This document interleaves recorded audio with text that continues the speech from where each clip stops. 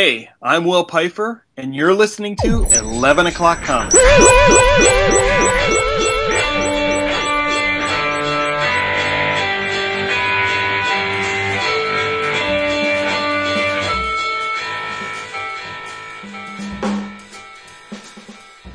you go. Last week you did peak the meter, but I used it anyway. Okay. But I couldn't really tell because, like I said, I had no monitoring device, but it worked out okay. It was just a little more fuzzy than usual, which was kind of cool, kind of metal. Kind of metal. And nothing wrong with metal. Could have used it next week. Yeah, you could use it anytime. That's true. But I refuse to have a slug for the woohoo. It's just not right. Like, you could record the absolute crystalline, perfect, beautiful, glistening woohoo of all time, and I could just use it every episode, but that's lame. There's no variation. There's no spontaneity. You know what I mean? I agree. I refuse. I won't do it.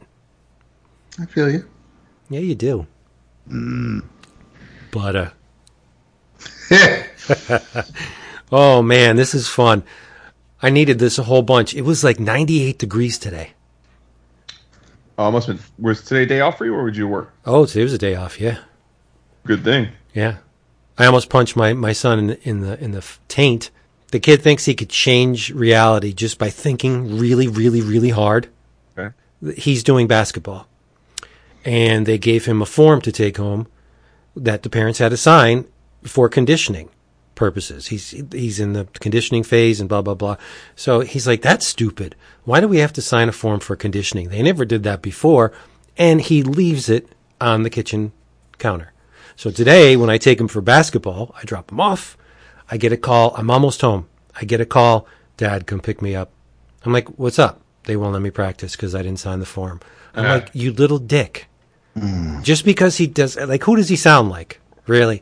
Just because you didn't want to do it doesn't mean they're just suddenly going to change their ideas and make it okay for you. And I'm like, you little fucker, I wanted to punch him, but I'm like, I'm staring at myself. Chip off the old block. Yeah, I'm staring at myself in the seat next to me. Dude, that's the savior. When I was 17 and I totaled my dad's Corvette, right? He didn't talk to me for 2 days, like literally not a word. But then he came in the third day, and he was like, I was so livid and I was so mad at you. But then I realized that he's like, I totaled 2 cars by the time I was 20. See? He's like, so they walk in our footsteps. Yeah, he's like, I can't really blame you. I'm like, all right, respect. Let's move on then. It happens. Yep. And it is happening right now. We're filling your ear holes with good stuffs because this is 11 O'Clock Comics, episode 614. Yeah. And I'm Vince B. You are Vince B, and I know you are excited for tonight, and I am David A. Price. That is facts on both y'all's ends. And, of course, in honor of tonight, making my very first appearance on the show, I am Jason Woodrue. Oh, I knew it. I had a feeling. Now, Are you Jason Woodrue or are you Jason Woodrue? Well, the Jason's dropped, so you would have to be the former.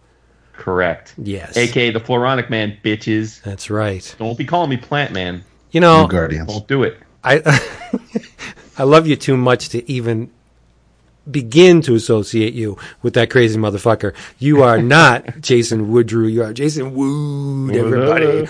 All of us in the house for this, our Book of the Month episode. Yes. As selected by our beautiful patrons. And here's how we do it. Once a month, we will float a list of 11 titles to our patrons. They deliberate, they pick, they choose, they change their votes sometimes. They can do that sometimes.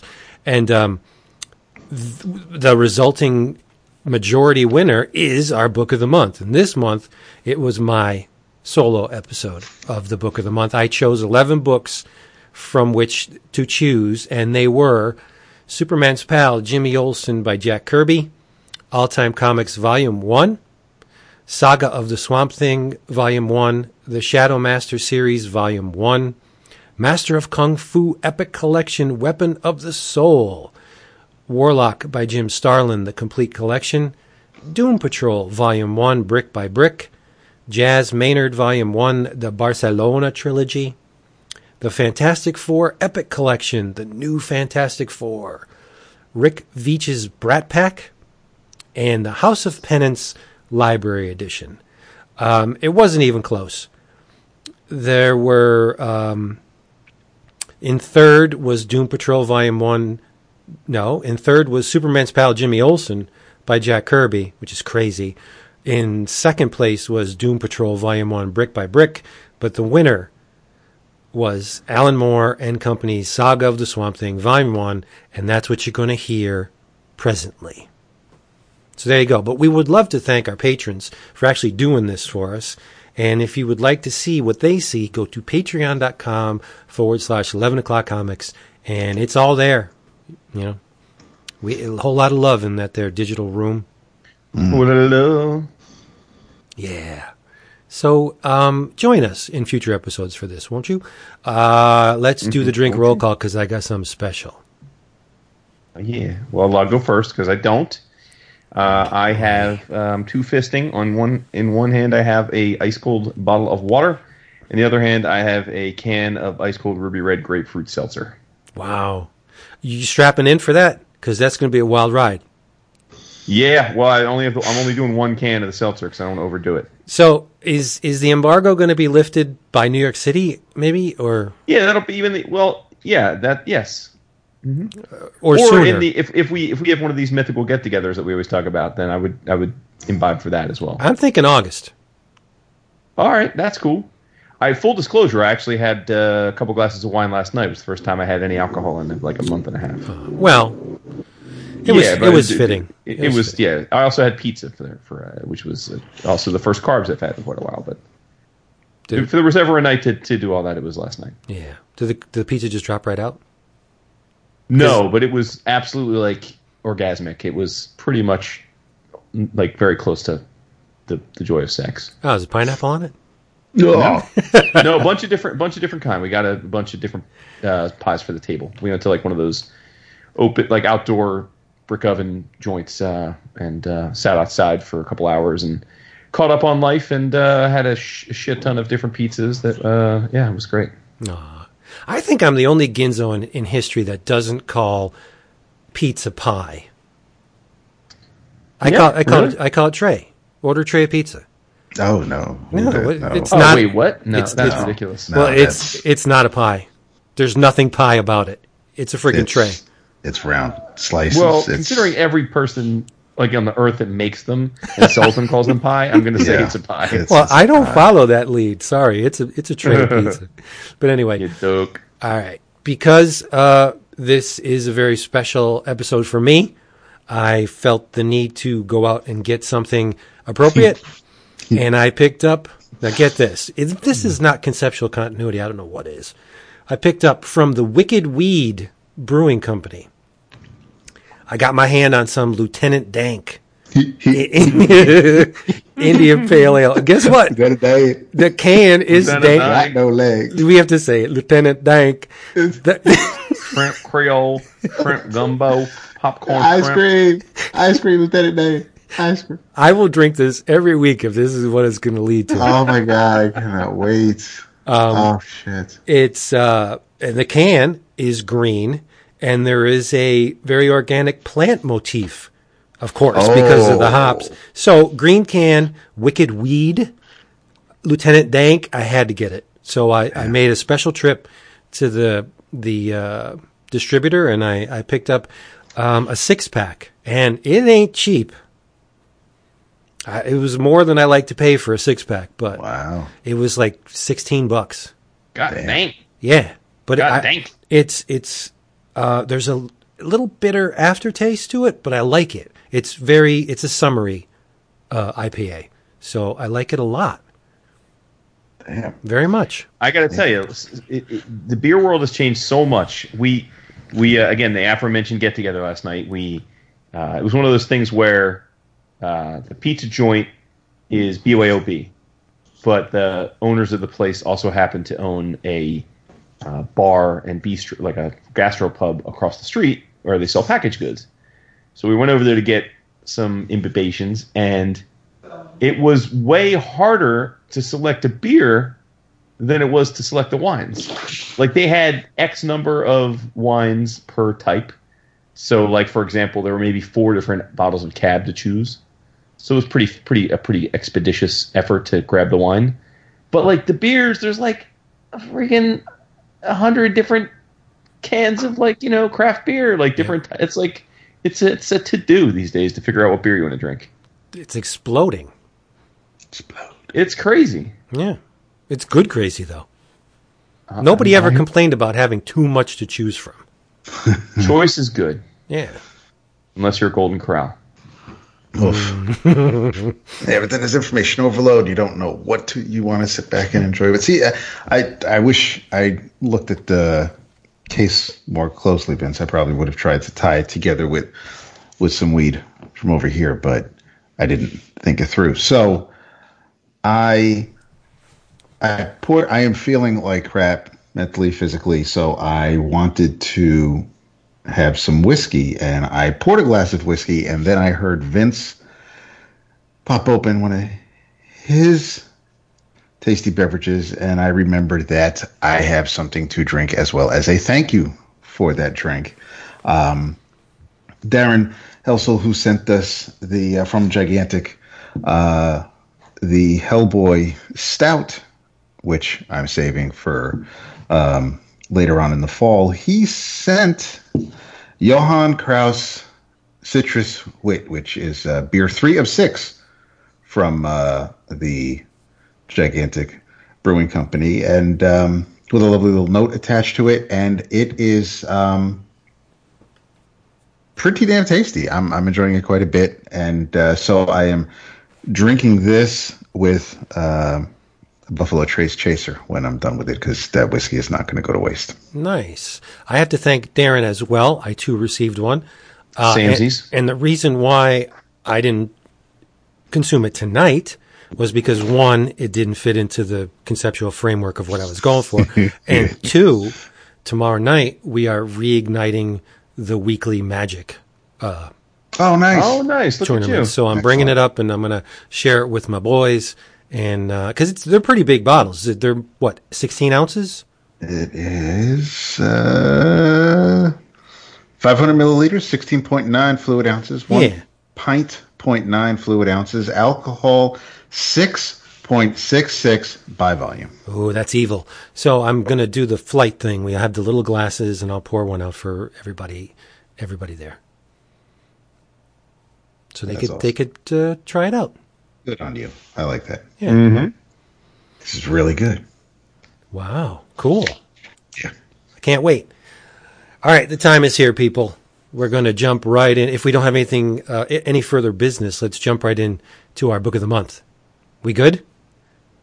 I think we're good. There wasn't anything else on the Slack, right?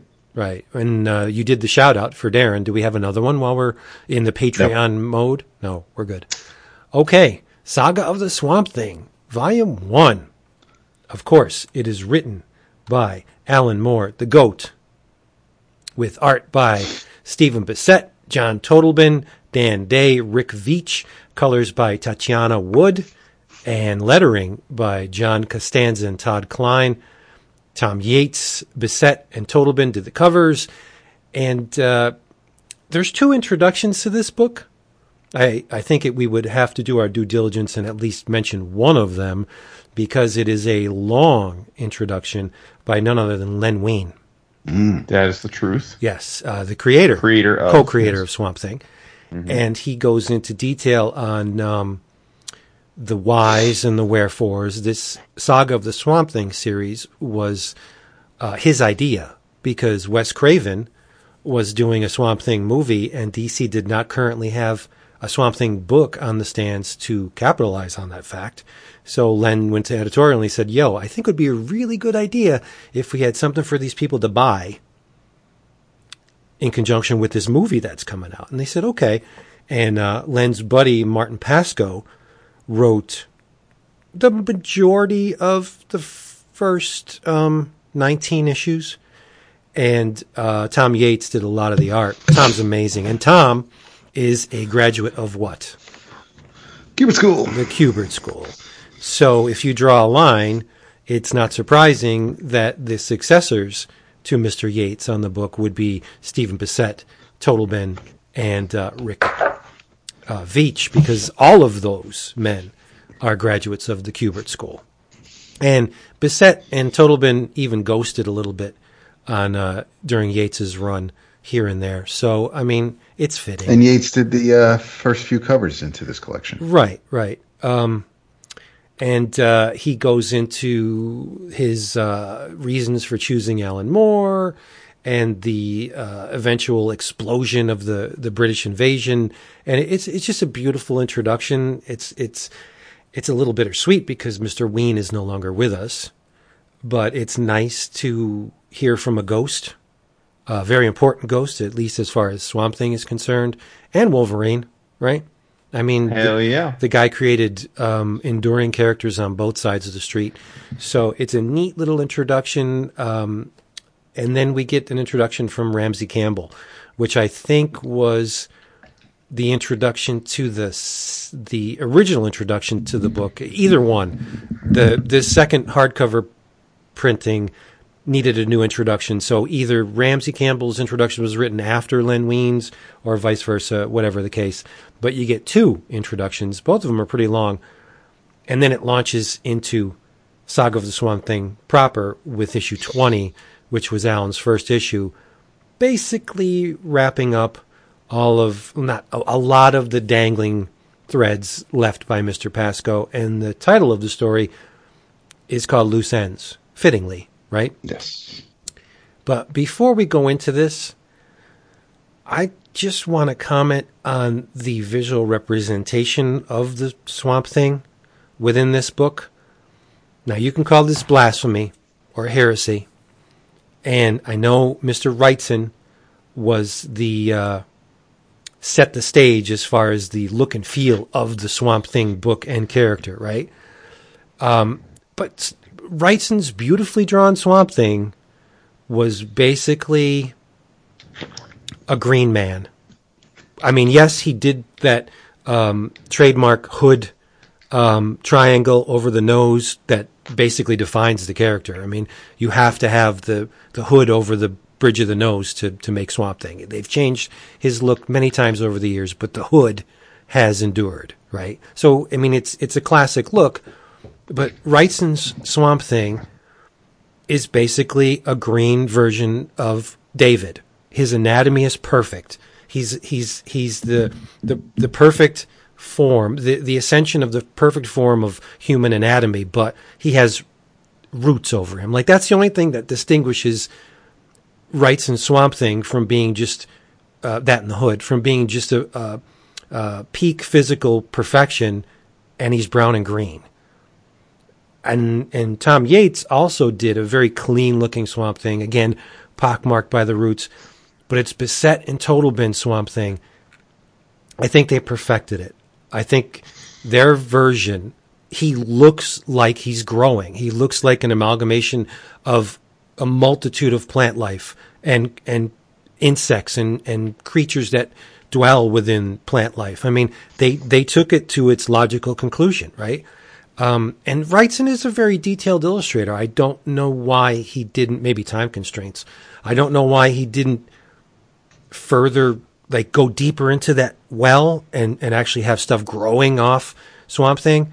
But I think it's Bissette and Totleben's version of the character that is the absolute best.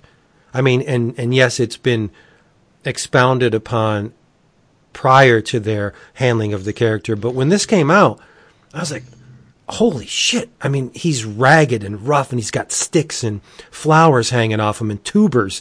And yeah, and the roots are there too. And he's fuzzy in some spots. And he doesn't look like a transformed man. He looks like a giant organic plant.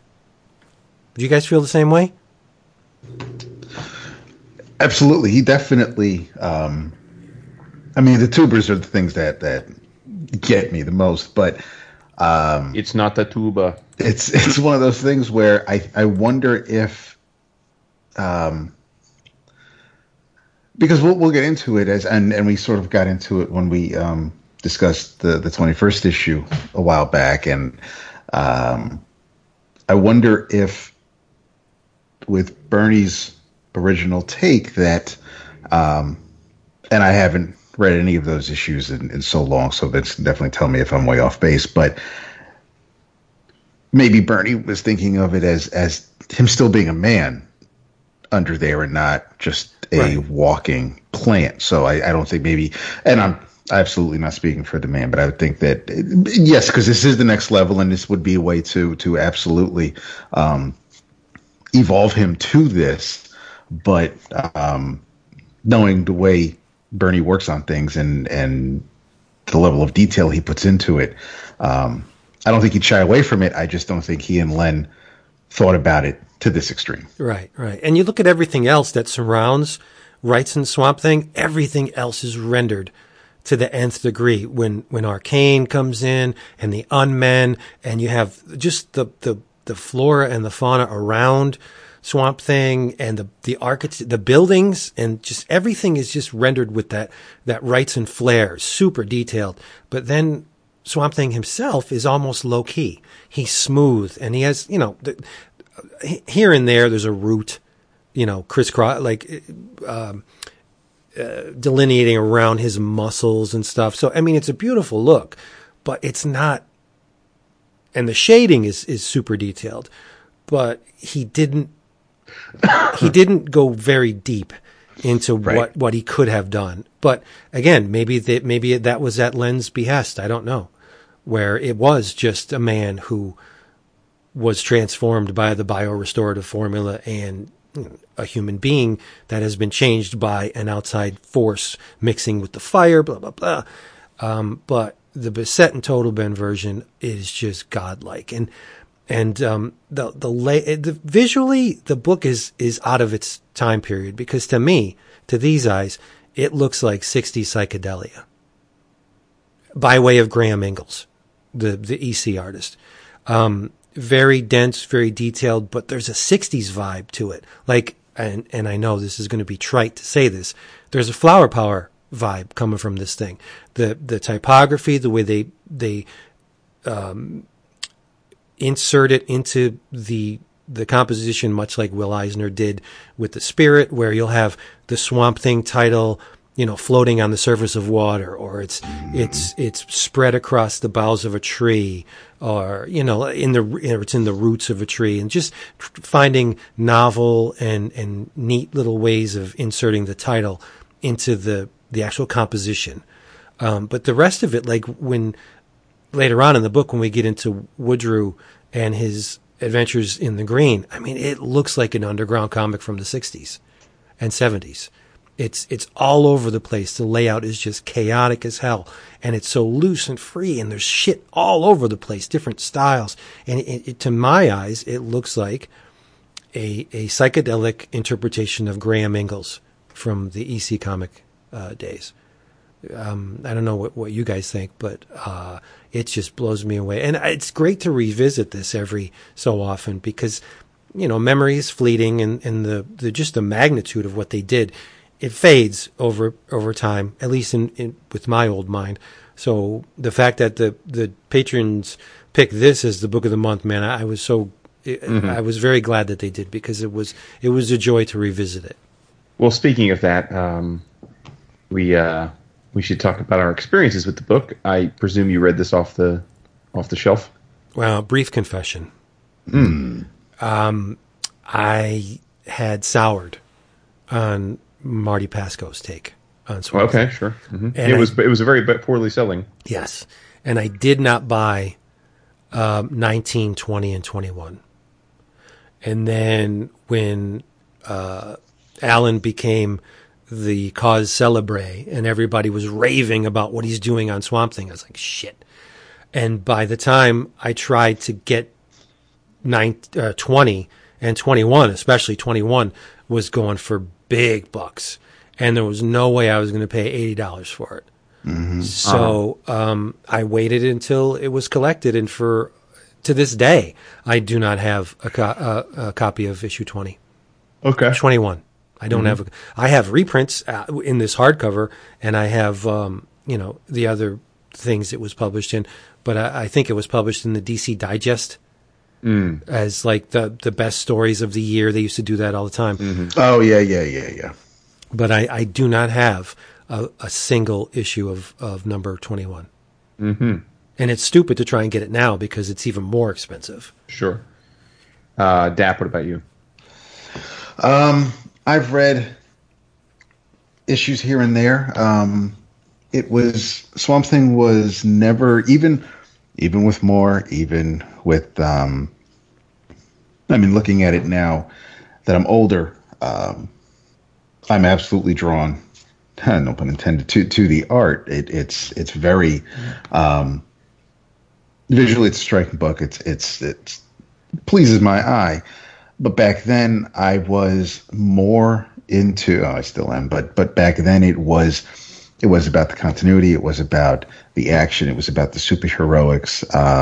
And there wasn't a whole lot. Not that I want to say this Swamp Thing was a thinking man's book, but, what Alan and company were doing was kind of not quite, but sort of the opposite of what always drew me to comic books. And I'd see the house ads in whether I was picking up various issues of a Superman title or the Teen Titans, but it was never, it never, I guess if I say keeping my attention, that sounds like it does it a disservice, but it was never a book where I'm like, okay, I got to see what's going on in the Bayou this month. And it was just, so I knew about it. I'd read the character, whether he shows up in DC Comics Presents or he just meanders around in the background somewhere. But no, Something was never a book, even when it was rebranded and under the Vertigo line. It was never a title that made it on any sort of monthly poll list. So random issue here and there, and that didn't help explain anything, because now I'm walking into a story that's been going on for a few months, and it's not, you don't get the you really didn't get the editor's notes that you would get over at Marvel. You could walk into a random issue of a Chris Claremont book, and he writes it so that you automatically know who everybody is, what they do within the first couple pages. And Alan wasn't writing that kind of comic book, so it was very rarely I didn't have a chance to kind of get a foothold and follow along from that point. So it was just a book that I figured I'd get to as time goes on. Yeah, because in issue 20, he doesn't tell you who Matt Cable was and why he's the way he is, and who Liz Tremaine is and why she's so important to the story. And he just picked it up from where Marty dropped it, right, and continued the story. And walk into him looking for Arcane. Oh, I found your dead body, and then there's a spaceship, and I'm like, okay. I mean, that's cool, and things like that. I didn't need my handheld, and you didn't have to connect every dot. I don't mind being dropped into something and picking up clues to see where things go. And, you can look for things digitally or collect it and read it from the beginning. But I had no problem reading issue 20 and going, okay. And plus, Len explains, Alan is just tying everything together so he can move on and tell his story and start his story. And so I had that knowledge once I turned the first couple of pages. But yeah, I mean, you just, okay, Swamp Thing is thinking to himself and how he's looking for Arcane, and I saw the body, and obviously just finding a body, as this collection will lead you to believe, just because Swampy found a body does not mean it is what it is. The reason why Swamp Thing was always something I was interested in, and probably my first real hardcore introduction to the character, is that Wes Craven movie. And watching, and thanks to Adrian Barbeau, but I can never, whether they're all sitting at the table and Arcane is experiments on one of his henchmen, who all of a sudden just becomes that little dwarf-looking dude, or Swamp Thing is chained up in the dungeon and he's just trying to stretch his little twig left of an arm so his arm can grow. These are things that I could watch that movie probably again anytime. But I was like, that's even with Dick Durdock's crazy looking costume, it's still that's not my Swamp Thing, but that's what kind of drew me to the character initially. Yeah, it's not very faithful to the comic, but No.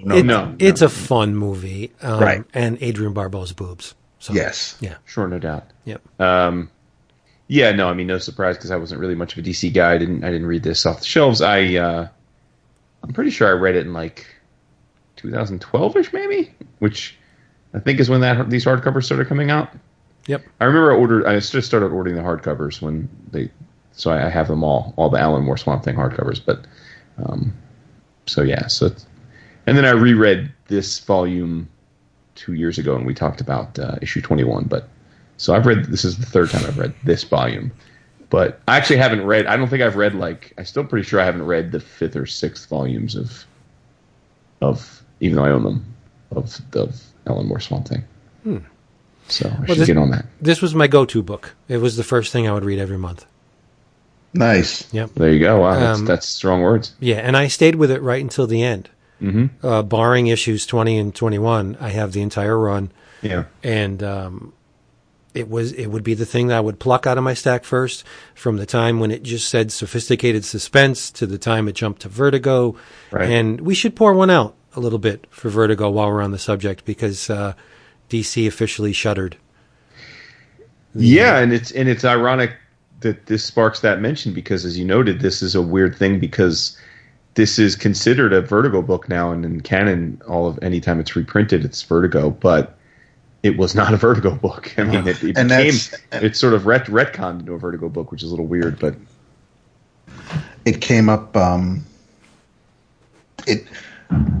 last week when I mentioned the Screamer miniseries, and Mario chimed in on the episode thread, and he bought the 6 issues as they were coming out, and because it was published in 1989, it is not a Vertigo book, and when they reprinted it and put it together in a trade, that had the Vertigo brand on it. Yeah. But I always, and maybe it's because Swamp Thing started in the Alan Moore came on in the 80s, and I always think Vertigo actually launched earlier than it did.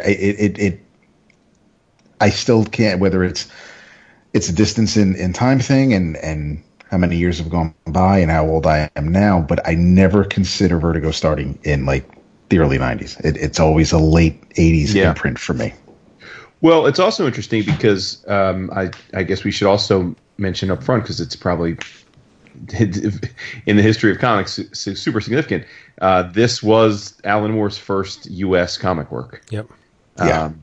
And again, when you think about Vertigo and you think about Karen Berger and the British, revolution, bringing in all these fantastic British creators with Alan Moore leading the way, I think a lot of people mistakenly assume that Karen Berger is responsible for Alan Moore coming to the U.S., but not at all. It's like you said, it's Len Wein was working with Moore on some of the UK books and brought him over. So really, even though Karen Berger certainly is the epicenter and the heart and soul of Vertigo, I mean, one could argue there would not be Vertigo if it wasn't for Len Wein. Truth. Casting the Alan Moore 20-sided die. So. And the origins of the imprint began with titles that were already in publication. Right. Doom Patrol, Swamp Thing, Sandman. I think the first Vertigo title was the Death, High Cost of Living miniseries by Gaiman and Pichello. That was the first Vertigo book proper. And then it just erupted from there. Yeah. But, I have a very, very soft spot in my heart for Vertigo. They were... Who doesn't? I mean, Doom Patrol rivaled at one point when Morrison was on the book. Doom Patrol rivaled Swamp Thing. There were times when I didn't know which one to read first, but I would always go to Swamp Thing. Mm-hmm. But yeah, I mean, I loved the imprint. I was heated. I didn't feel like it was a bait and switch, but I jumped on to. I bought that first issue of Doom Patrol because Steve Lytle was the artist. He was the penciler on the book, and I loved them on Legion of Superheroes. So I'm like, yes, I'll get in on this. I know the Doom Patrol connection from the New Teen Titans, so I'm like, it's the first issue. I'll get in on the ground floor type thing. And all of a sudden, a couple issues later, here's Eric Larson, and I'm like, the fuck? I don't know what the hell was going on. And it was fitting for this book, but it wasn't what I signed up for. And it was just when the time came to make some cuts, I was like, well, I didn't realize, obviously, at the time that this would be a creator that, I absolutely adore whatever he puts on paper. But back then, young and dumb. So it's just one of those things where this is way too out there for me. And I probably, if I didn't bounce when Eric came on, I probably would have once Morrison and Case and everybody were doing their thing. So it probably wasn't up my alley back then anyway. But well, for what it's worth, the Morrison Case Crawling from the Wreckage on era is infinitely better than what came before. I don't doubt it. Yeah. I do not doubt it. I mean, you know how much I love Eric Larson, but that was young and dumb Eric Larson, and he still had. He also wasn't writing it. Was it Levitz or was it? I think it was Levitz. Yeah. No, I mean he had wrinkles to iron out in his approach, which is fine, and I mean the art was completely serviceable, but he wasn't the Eric Larson we know now, obviously. Right.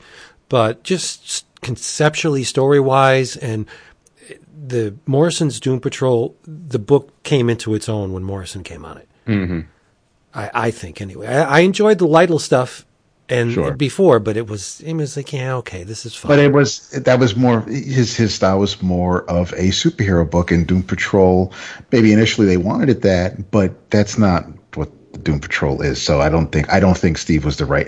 As the stories were going to get a little crazier, I don't think Steve would have been the right fit anyway. Mm-hmm. Right. And people probably don't realize how many amazing creators that are at the forefront of industry today. I think the writers people can rattle off, like, you people know Morrison and Moore and Gaiman and stuff. But like you said, Bocello, I mean,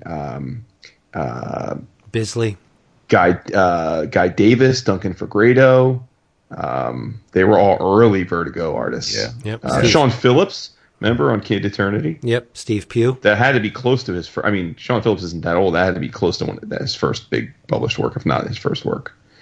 So, yeah, definitely pour one out. I think without question, Vertigo gave me more of my all-time favorite series than any other imprint. That's right. Yeah. No doubt about it. Yeah, Invisibles, Preacher, Transmet, 100 Bullets, Scott, Hellblazer. Yeah, Why the Last Man, DMZ, Fables. I mean, it's ridiculous. I soured on Vertigo once they strayed from the original mission statement. The original Vertigo was off-kilter and gothic and horror-tinged and experimental. And then when, I think it was around the time 100 Bullets started, I was like, this is a little too off the beaten path for me. And I mean, I enjoyed it, but then it just steamrolled, like Scalped and all the other books that followed in the wake of 100 Bullets. It was like they were betraying the original impetus for Vertigo. Yeah, I get that. I mean, I respect your view. I couldn't disagree more in the sense that 100 Bullets and Y and DMZ and Fables are, I think, some of the best comic series of all time. Sure. So Fables fits with the original Vertigo. Yeah. But I don't think, and more or less Y, but then, like I said, Scalped. But Scalped and 100 Bullets, that feels like something that Brian and Jason could have self-published it at Image. They didn't necessarily have that. I definitely get where you're coming from. Right. And I mean, even with the boys, I don't think the boys would have. I'm glad the boys ended up going to. Maybe not necessarily Dynamite, but I'm glad that Vertigo, DC obviously saw that it wouldn't have, I guess, fit in that mold. So I was fine with the boys leaving. Transmet, of course, was the Helix book initially, but I mean, even that I think fit in the Vertigo mold, but that's kind of maybe a little close to the line for me. Yeah, I loved Helix, but we're getting off topic here. We are. Yeah. So this let's isn't a Vertigo book of the month, but right. Let's shout out to them for sure. So it begins with issue 20, and issue 20 is Alan tying up a lot of the dangling threads that had been left by Mr. Pascoe. You have Sunderland, who's trying to eliminate everybody who knows the truth. And just real quick to your point, a lot of the original trades of this didn't include this issue. Right. Because they didn't want people to jump in at the end of Pascoe. They just wanted to, because so a lot of people think of Alan Moore's seminal run as starting with 21 when he gets to start telling his own story. But I'm glad that they threw it back in. And he plants the seeds in issue 20, appropriately enough. So all of Sunderland's dirty deals, they had tied him to the original accident with the biorestorative formula, and he set the whole thing in motion. So those targeted include Matt and Abby Cable, Liz Tremaine, and the creature once known as Alec Holland. So we're going to call him that for right now. And he sends a team down to Virginia to clean up the mess, right? It's established that Matt and Abby are having problems in their marriage, and it's not explicitly detailed, but Matt once worked for the government. And he was at a crossroads because they gave him an ultimatum. You can continue what you're doing if you don't marry that Abby Arcane, or if you marry her, you're gonna have to leave. And they do electroshock therapy on him, and they fuck up his mind. But in the process, he can project mental thought forms. What he's doing, he's not hallucinating in these issues. He's actually projecting those mental thought forms that are semi-solid. And when the female things are doing things to him, they're really doing them to him. So it's not just him, flights of fancy having this outlandish dream. It's really going on, right? And Liz Tremaine was a journalist who was working on the story of Alec and Linda Holland's, quote, death and everything that happened. So she's a target. And so then the whole gist of the first issue is Swamp Thing coming to terms with Anton Arcane's apparent demise. He'd been a thorn in... How many plant metaphors can we use in this episode? He had been a thorn in Alec's side for years, even going back to the original run.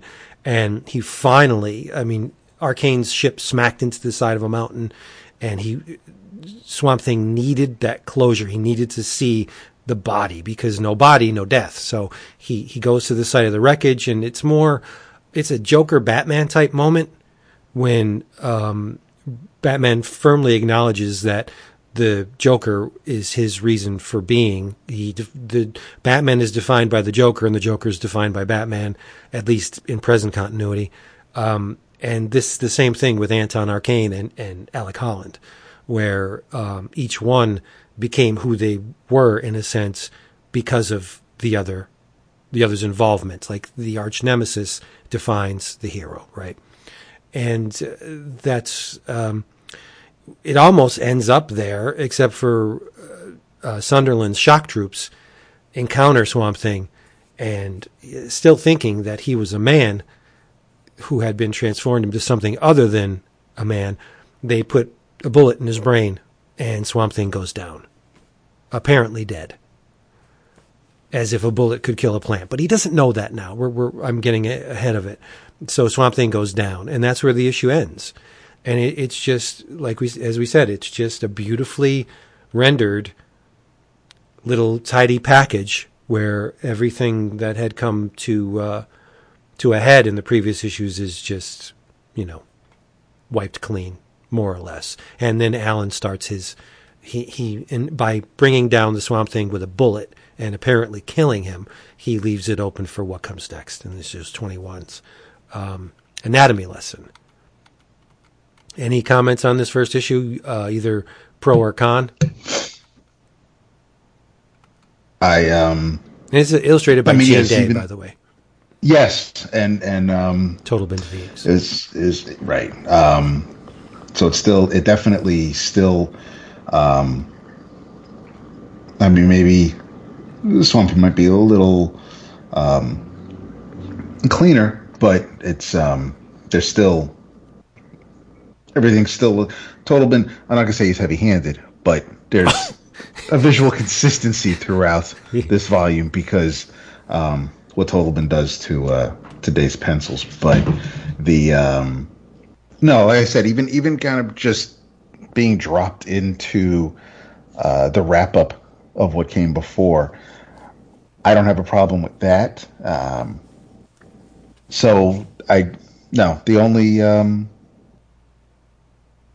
only con is not being in there from jump. But other than that, I have no problems.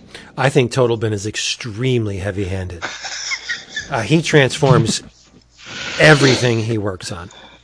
You can tell when John Totleben has done the inks. He's in that. He's a cleaner Klaus Jensen or Tom Palmer. Yeah. And he uses this sawtooth pattern that I absolutely love, where he'll lean on the pen to get he'll start off nice and thin, and then he leans on the pen to get a thicker line, then he pulls up on the pen to finish it out in a thin line, and he does that. He'll layer shadows with the thick part of the progression. It's just amazing what he does. But it's completely transformative. You would not be able to tell that this was Dan Day if it didn't say so in the credits. Mm-hmm. Yeah, and I think I said that. Gene Day before. You did. Rest his soul. This is Dan Day. Yeah. But the thing that... Oh, go ahead, Jason. No, I was going to say that we know because we've all read it that the next issue we find out the big reveal that Swampy is, sentient plant life, not actually Alec Holland. But I thought that in rereading this, and maybe I'm looking for it now, so maybe it wasn't there intentionally, but in the visuals where Swampy's shot and he gets shot in the head, right they show the blowback pattern right through the back of his head. But the next page, with the hole in his head, he's looking at his hand, like, oh, I just got shot in the head. It looked to me like he's kind of coming to terms with this idea of like, oh, I guess I'm dead. And then he clumps over. So again, it's like he's telling himself like, oh, I just got shot in the head, I'm dead. But it's not like, but really, it didn't really kill him. No. It didn't. Because a human would be conditioned to think if they had a hole in their forehead, they would be dead. Exactly. Yeah. And it's that's a nice touch. It's a great moment, right? Yeah, it's a great page. Yeah. I loathe symmetry. Symmetry bugs the shit out of me, and there are a lot of spreads in this issue that just illustrate symmetry. That's interesting because, I mean, I don't know how you can, like, Watchmen is all about symmetry, so it's expertly done in Watchmen. Sure, this is just a flopped image. Oh, you mean just so you don't mean like symmetry conceptually? Oh no, I don't mind the concept of symmetry. That's awesome. Okay. It's visual symmetry annoys the shit out of me. And you have Matt Cable's drinking problem. There's a bottle that's flopped. You have the eagles on every corner. It looks like a friggin' Monopoly board. Yeah, I wasn't a fan of that really. And then but it's not quite symmetry. But the same visual motif is used with the bird on another spread. But the as far as the concept of symmetry goes, I loved the balls that hang. I don't even know what they're called. That hang from the threads, and when you smack the the lineup with the first ball. It transfers the force. Yeah, one of those little desk toys. Yeah, to the last. That concept is amazing to me that he would conceive of that, because what's the theme of what he's about to do? He's transferring the idea of the Swamp Thing from one section, which would be Alec Holland, to the plant thing that he eventually becomes. And I just thought, like, why did he actually? How did he conceive of that? I think it's a brilliant metaphor for what's going on in not only in this issue but what comes next, where he's transferring the identity of Alec Holland, or the thing that was Alec Holland, into another shell, which is amazing. And the way Sunderland just goes in and just disrupts it by holding on to the first ball, and everything after goes willy-nilly crazy. That's exactly what happens. Sunderland steps in and shit hits the fan. People die, or they were, attempted to kill them, and it's just an amazing visual motif that he uses that just illustrates what he's going to do. And that brings us to issue 21. One of the best single issues ever. I don't care what anybody says. It begins in the Sunderland camp, where he pulled Jason Woodrue out of incarceration to have him get to the root of what happened with this biorestorative formula. It shouldn't have accomplished what it did. It shouldn't have had any effect on Alec Holland, because Alec Holland is meat. He's human. He's flesh. This thing should not have worked on him. They dug up the remains of Holland's wife, Linda, and while her remains did show traces of the biorestorative formula, it didn't do anything to her, anything that could be perceived. And that could be a really cool future storyline, should anyone go back and say, well, she was exposed to the biorestorative formula, but it could be like a time release effect in her because she wasn't exposed to the fire like Alec Holland was. And so that'd be a neat future thread. But anyway, whatever. So, and I'm looking at this Saul Bass inspired anatomy lesson graphic, which if we know that Steve Bissette is a huge movie fan. Mm-hmm. He loves the cinema. He's written in countless periodicals about the cinema. The anatomy lesson graphic on the bottom of this page is entirely inspired by Otto Preminger's Anatomy of a Murder. And that's Saul Bass's work. And I know for a fact that Steve Bissette knows that that's what it is. Or that was the inspiration for it. So here we are. Jason Woodrue is pulled into the Sunderland camp. He has a goal to come to terms with what happened in conjunction with Alec Holland's body and this biorestorative formula. And he's charged with dissecting him. Let's cut him up and see what's going on. Why did this work? Sunderland is entirely dismissive of Jason Woodrue and his credentials. He doesn't really give a shit. But he knows that this is the guy. If anybody's going to find out, this is the guy that's going to get to the whys and the wherefores. And he asks Woodrue to, for his credentials. And his credentials are removing the flexi skin that he covers his body with, because his true form does not look human. He's a plant-human hybrid. And this happened in Flash 245, way back in Flash 245, which was the first appearance of Jason Woodrue as the Floronic Man. He used a chemical concoction to transform himself into a plant-human hybrid, and he was used in other things, but Moore took it and ran with it, as is Alan Moore's tendency to do. And Woodrue gets down to business, and he's stymied at first.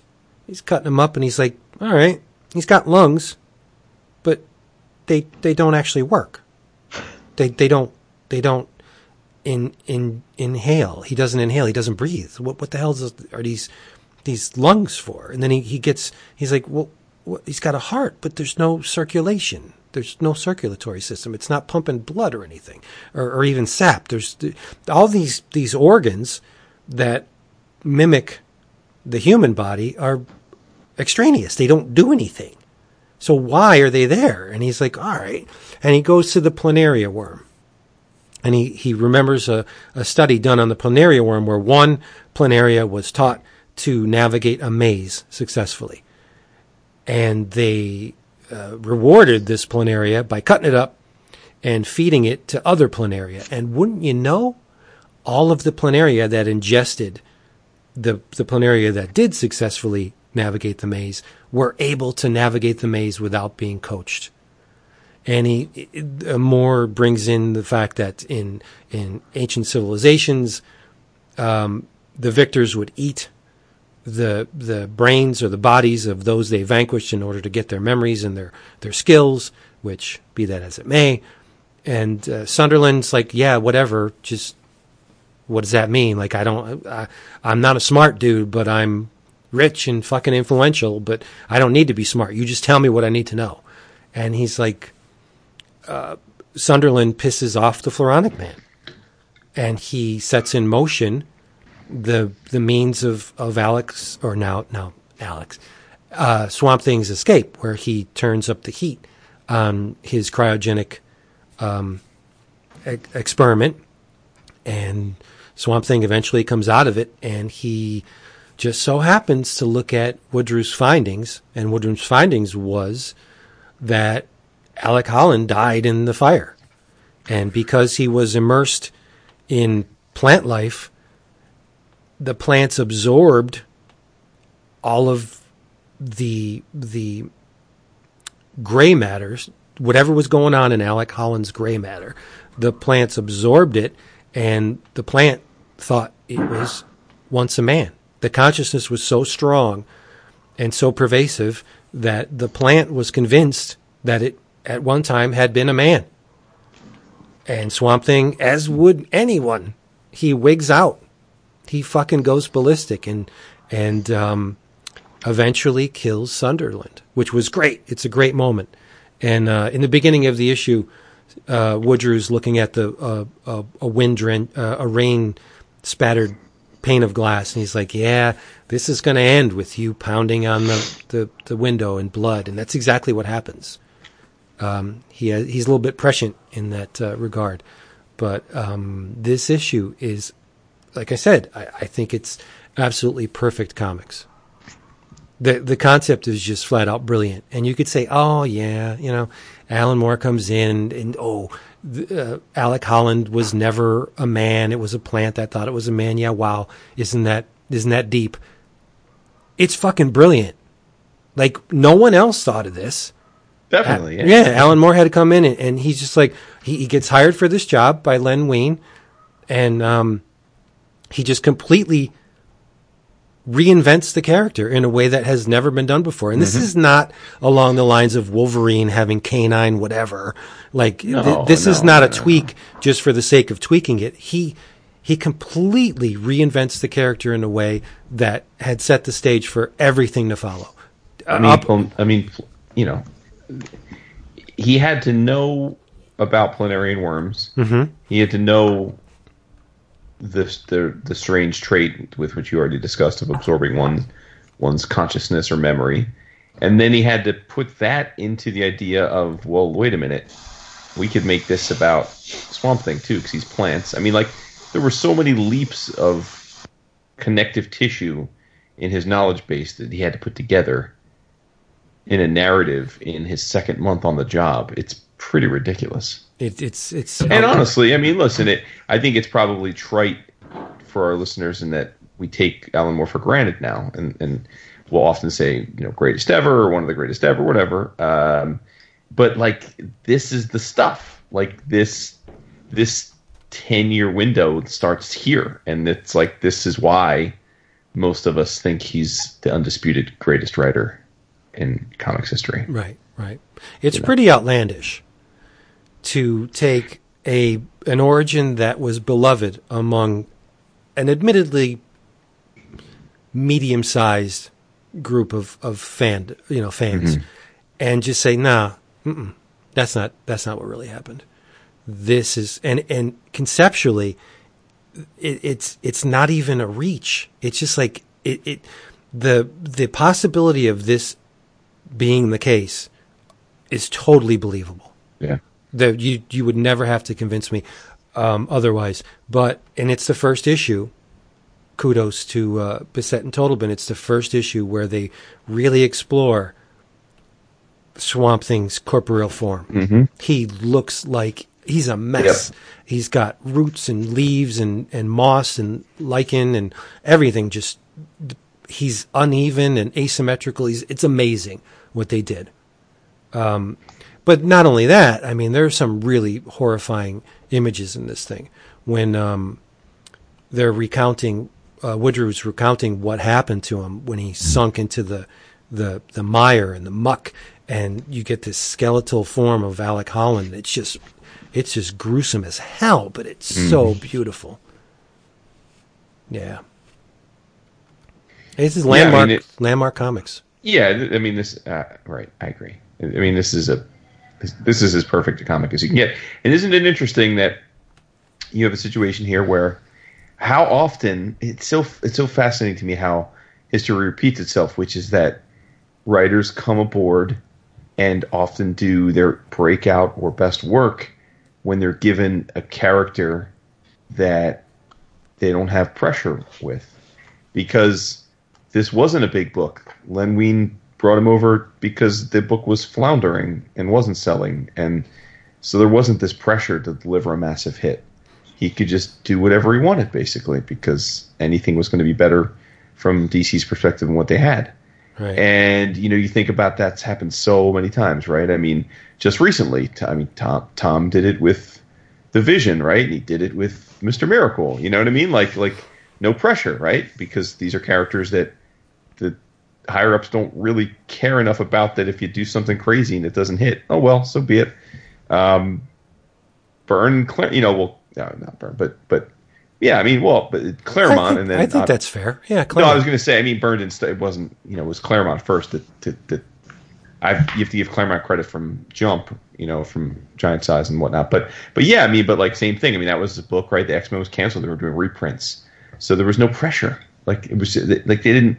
It wasn't like today where they would have had it 5 months of previews and pimping it and saying, oh, it's the best. This was like, oh, well, we got this book that hasn't sold for years, so have at it, right? I think that's an important distinction. It just happens all the time. It happens so much. What you said about 5 months of pimping it with this evil internet that we have, where people condemn the thing even before it comes out, like they'll judge months before the thing is actually seen.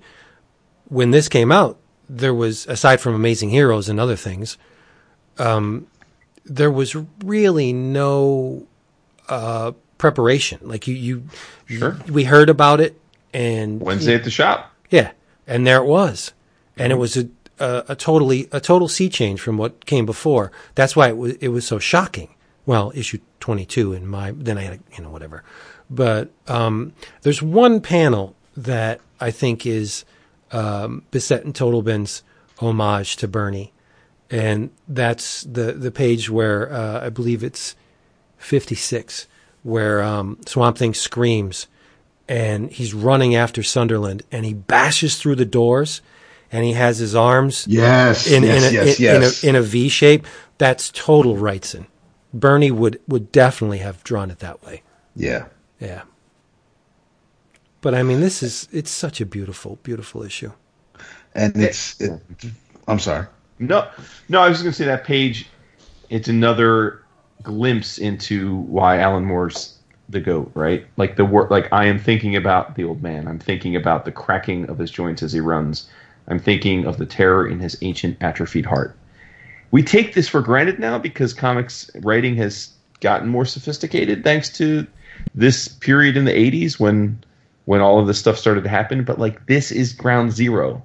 This level of mature writing that's not spoon feeding you and assuming that you're a kid that needs to be regurgitated and told everything that's happened before, and his willingness to use adult concepts and metaphor and literary references and things that he's just presuming that you're a mature, intelligent adult who's going to get this. We take it for granted now because lots of comic writers do that, but they only all do it because he and a few others, and really he first, like, did it and did it really well. Right. Like, this is ground zero. Like, this is why comics that a lot of us now love to read the way they are, they're like that because of this. Like this, so. And there's nothing maudlin about the language or overdone. In the eras leading up to this, comic writers tended to overwrite just to fill a caption box, or this is actually terse and to the point, and he chooses his words so carefully. This is hey, come on up to my level. He's not talking down to his readers, exactly. but he's giving them all the information and the tools they need to rise up, which is, I think, what good writers do. Right? Absolutely. And again, the motif of that, the balls, again, it's when Swamp Thing smashes into he destroys the balls. That was that, and they, it's like Sunderland. Your machinations are over, pal. And those balls have Sunderland's face in them as they had Woodrew's earlier, right? And on page 50, and this is when we talk about this issue, and it's wordy, and everybody's got shit to say, and Alan is telling the story by it, and the characters are narrating it, but this is one of those things where I don't normally, if I'm in love with the art, I don't want to see so many word balloons, so many caption boxes, and there are the times where if I love the writer, I want to read everything on the page, and I know that the art is there to move the story along, but that's really not why I'm there.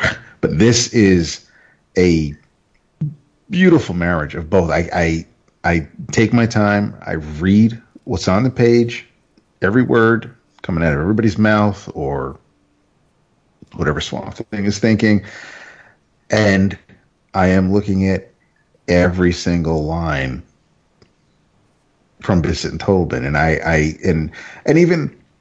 had to double check that that it was a Bissette and Totleben issue, because that page with Sunderland kind of talking down to, he always talks down to him, but with Woodrew's face and Destoy's balls, that looks like a Veitch panel to me more than anything else, and Veitch had a hand in this too. He's not credited, but he is, because he's even not in this issue. No, he's credited in the opening pages in the book. Right, and he's also on the list of creators and when it closes. But this particular issue, he isn't. I'm sure he had a hand, obviously. Well, they're buddies, yeah. Right.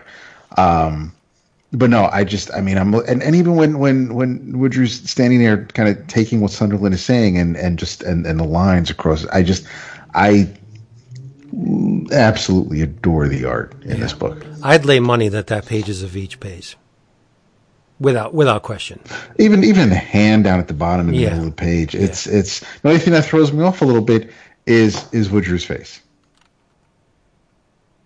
the nose and the line work going across with the shadows, but I mean the mouth on the last panel, it's one panel with the plain bluish background for color and a word balloon. So it very well could be a Bissette and Totleben panel amidst in the middle of a page. Yeah, we don't. I mean, I'd love to ask him. Sure. And I love the last page homage to Alfred Hitchcock, with Sunderland being the Janet Leigh of the piece when she's lying on the floor of the shower and he zooms in. That saying, "Thanks, Alfred." That is powerful shit.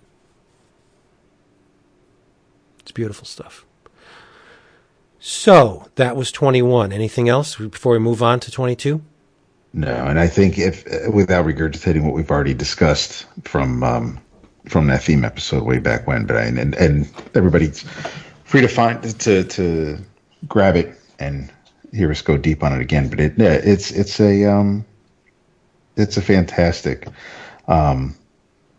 issue. The only thing that and it's not about this particular issue. It's with the next issue and the timeline in getting from Washington to Louisiana in the time it took him to get there. But this this issue is because it's still summer. It's summer in Washington when it's raining in 21, and then in 22 it's late summer. So I'll give him a couple of weeks, but I don't know how fast Swamp. Not that he's got to stop to eat or drink or sleep, but I don't know how quickly he moves. In any event, 21 is as we've stated before, a perfect issue. Well, yeah, two things. One, the episode that you're referring to was way back in episode 474. Way back. It was one of our early theme episodes, and Vince so lovingly brought Anatomy Lesson to the table that day. And then I will say, and this may be controversial, I will say that I think the subsequent issues in this collection suffer on the margin from how good issue 21 is. I think that this collection hits the crescendo, and that it can't be done any better very early in the book, and I don't the word suffers isn't right, because I enjoy what comes after, but I don't think any of the other subsequent issues match. It was all downhill from here. No, it's not downhill. I don't mean, that's why I don't imply it got to I stopped liking it, but I'm saying I do think that it would have been impossible to maintain the level of creativity and flawless execution in 21. Beyond, that's a hard thing to do. You can't have many perfect 10s. So, right. Well, that's like saying, well, you just threw a no-hitter, your career's over. Well, that's what I'm saying. Right? No, that's my point. Yeah. But I'm saying, rereading it though, it feels, at least to me, it feels a little, what comes after in this collection feels a little more pedestrian than. Sure, I get that. But when you've just crafted one of the single best issues in all comics, what I'm saying. It's tough. It's tough. That's what I mean. I'm not insulting. I get you. Yeah. And I don't think he hits that high until the sex issue, when Abigail ingests Swampy's tuber. I think that's the next pinpoint, or the next high point of the series. And there are others, but I believe that's the next one. But anyway, so issue 22, we have Swamp Thing. As David said, he lands in Houma, Louisiana, comatose, because of the revelation that he just experienced, that yes, Alec Holland was dead, and that humanity that he was trying to recapture can never be attained. He could never be human again, because he never was human. And he's comatose in the swamp, and it's raining, and there's water pooling in his eyes and nose hood, and it's just a beautiful image. Well, gruesome, but beautiful. And he dreams. Swamp Thing is in this vegetative state, and he's dreaming about Linda and his humanity, and he's carrying around a skeleton. He's clutching that humanity close, and he's trying to keep it, and he can't. And Woodrue is there as well, and he's tending to his buddy. He thinks they are kindred spirits. They're anything but. Woodrue ingests the flesh, much like communion, of his god buddy, and in doing so opens himself to the green. He does a little experiment with a flower, and he taps into the green, and he can feel every blade of grass. And he experiences the majesty of the redwoods. And remember, this is Louisiana. The redwoods are all the way on the other side of the continent. And he feels the insects and the fauna traipsing through the vegetation in the Amazon basin. Like he's connected to the network of the green, and he loves it. He's like, he feels like he's arrived. Like, this is my moment. I've finally pierced the veil that I'm no longer a human plant hybrid. I am of the green. And it's bullshit, of course. And is something happens to the human side of Jason Woodrue, and he snaps and uses the green to come up with some cockamamie scheme to jumpstart all of the plants across the world. He wants to eliminate the meat, destroy the flesh, because he's the ambassador of the green, and you guys have raped and pillaged your planet for far too long. If you continue, everything's going to go to hell in a handbasket. You're going to die. Plants are going to die. Everything's just going to die. You can't be allowed to continue this. I'm going to remove the cancer from the planet, and the cancer is red. And so by jump-starting all of the plants to produce far more oxygen than they normally do, it will eventually eliminate all flesh from the planet. And that's basically the gist of issue 22. I've read more than a few stories that have had Floronic Man in them. Most recently, the Batman and Harley Quinn trade I mentioned last week, and the way Woodrue is reacting, and specifically starting in this issue, but that's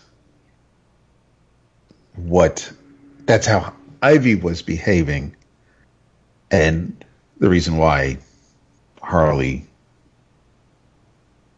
called Batman on her to send her to jail, because she too was losing touch with her humanity and just didn't want anything to do with people anymore, and it's all about the plants. And I obviously see those seeds, to continue your pun list. It's one of those. It's definitely something you could see from way back when, but I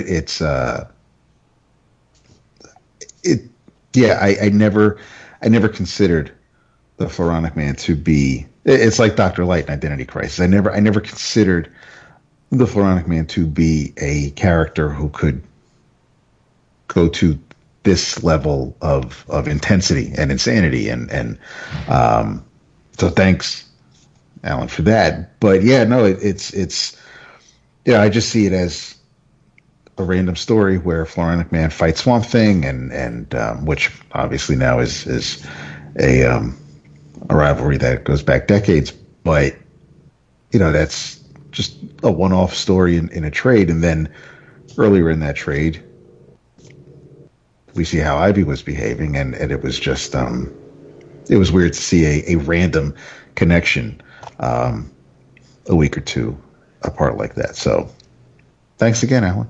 Yeah. Well, I mean, Floronic Man was a joke.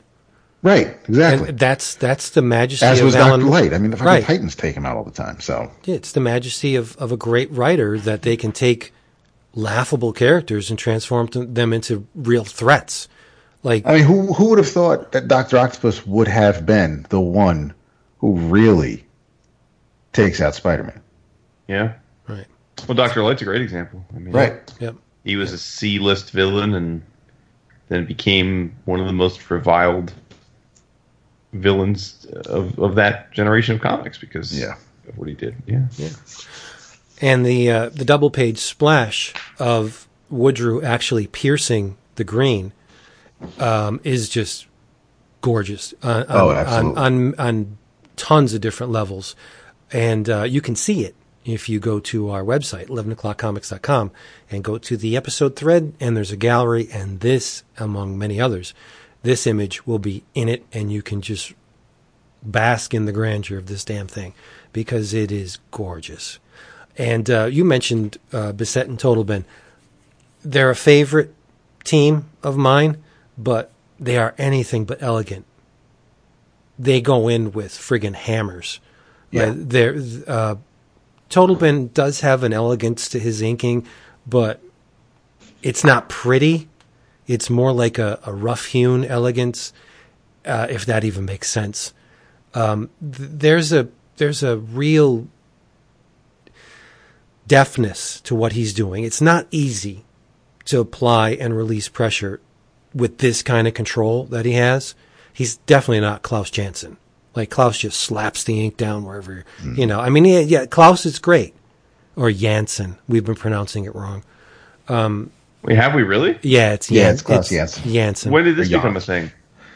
There was a list online of the commonly mispronounced. It's from an old Marvel Age or a Bullpen Bulletins page where they break down all the, not all, but a bunch of commonly mispronounced. Yeah, Sienkiewicz was in there. Yeah. And, but he must have accepted it as Jansen at some point. Oh, I'm sure. Because he's repped by Jason at Essential, and they all call him Jansen. Yeah. Well, it's probably like people who say Giro or Gyro or Giro. Okay. We know what you're talking about. They're all wrong, actually. What is it anyway? Hiro. Yep. Hiro. Get Hiro. And this is where this leads to Woodrue transforming from Woodrue, one word, into wood hyphen rue, the scourge of the meat, and the ambassador of the green, who's going to make everything better for the plants. And with issue 23, I think Alan Moore kind of closes the lid on future primacy of plants stories by revealing that without humans, without the exhalation of carbon dioxide, plants would die. They would they would wither and die. I mean, that's their oxygen. So future storylines concerning the primacy of plants are rendered redundant with this ending to this first arc, where Swamp Thing is in the green. And he's loving it, man. He's just swimming through this network of this organic network, and he's looking around. And he's like, I belong here. Yeah, I may have been through the mill, and what I thought I was is not what I really am, but this is where I frickin' belong. And he's in the green, and he notices something. He notices something red, and it's like a cancer pervading the green, and it's a foreign mind. And wouldn't you know it, it's Jason Woodrue's, it's Woodrue's mind in the green. And Woodrue, surface side, begins to kill. He just starts killing flesh bags left and right. Bunch of kids are in a car, and they're boozing it up and having a good time, and he just annihilates them. He strangles them. He rips them apart. He just kills them. And he goes through the motions, and he's tearing up the town. He kills the chief of police, I think, and he goes, "Yo, kid, you got a video camera?" And he wants his escapades documented. He wants to alert the media, like, this is going down. You guys have no recourse. There's no way out of this. You're all going to die. And he makes the big mistake of going after Abby. And Abby's, as we know, is very close to Swamp Thing. She was very close with Alec, and she still calls him Alec.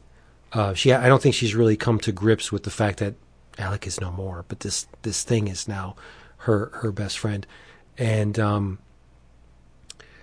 there's a section that really doesn't go anywhere, where the tape is sent to the media, and people start preparing. They cut down the vegetation around their homes.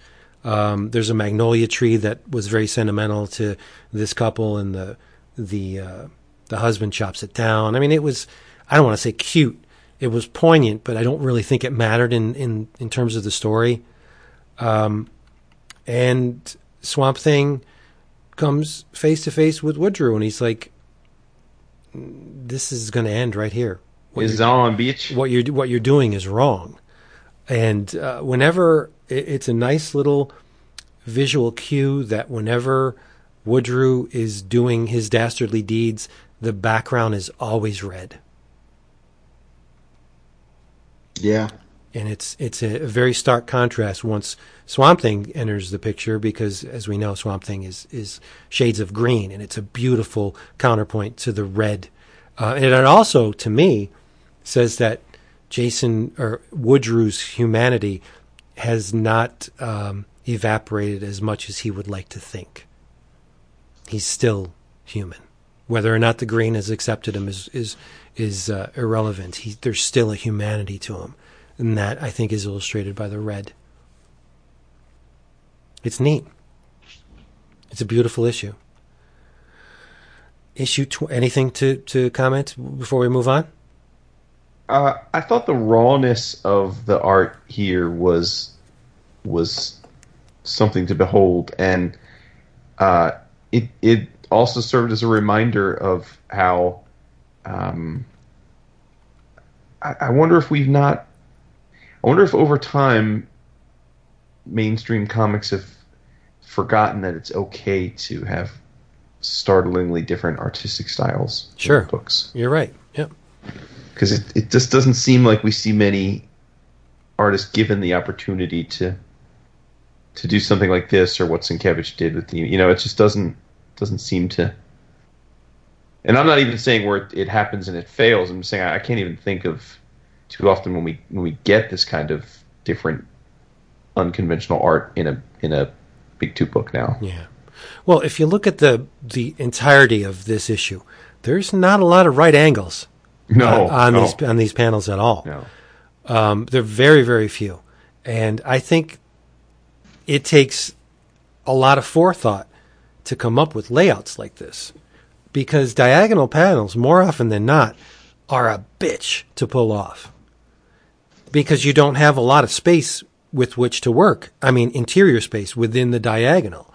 And you would not know it from this book. I mean, all these panels the composition is like dead on. There's one panel that I feel is a little wonky in this entire book, and it's on page 101 when Abby. Oh, it's the page I'm on. Yeah, when Abby's like, "I can't hold on. Oh God, Alec," and like her face is her eye is way how big her mouth is. Right, yeah. But the panel right underneath that, the next one. Yeah, it's beautiful. Is gorgeous. And then, so that's one of the pages that I love about this issue. The next page, page 16 or page 102, the story of Luther going home killed me, because, I mean, he kills his lawn. They're throwing out their plants. He's chopping up the tree that he carved the love of his life's name on, and you can see his face, and I just, that, because Luther Galen wasn't a young man. The job took a long time, but I mean, all this happened, and after he watched that video,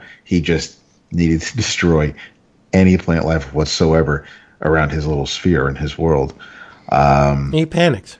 He did, absolutely. Yeah. And I guess you could say that okay, maybe I'm wrong. Maybe it does factor. I mean, it's significant in terms of the story, but I don't know. Maybe it's just too real for me. Like, yes, people would do this, and it's smack that it's that moment in a story where it slows it down a little bit, because we either need to get our hero to a certain spot, or you just have to slow it down because you're going to get amped up again before it's over. But yeah, it wasn't like, it didn't end the issue. It's just it's before the issue ends. But it is it's yeah, like you said, it probably feels the most real thing in the story. And we've seen people react or overreact, and overreact. Yeah, Jason Woodrue. I mean, Woodrue himself. He's so flamboyant, and he's pontificating and proclaiming, "I am this and I am that and I will destroy." And his hands are up, and you could tell that he's like Freddie Mercury at Live Aid. He's just this doing pirouettes, and he's so over the top, and he's so full of himself too.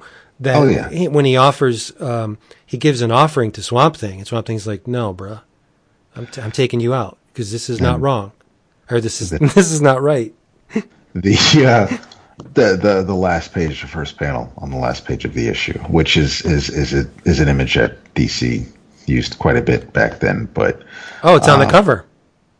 When you take the dust, jacket off, okay. It's embossed and spot varnished right on the cover. That's hot. Okay. Yep. But yeah, this issue had some killer images. Yeah. And I do remember the cover for issue 24 when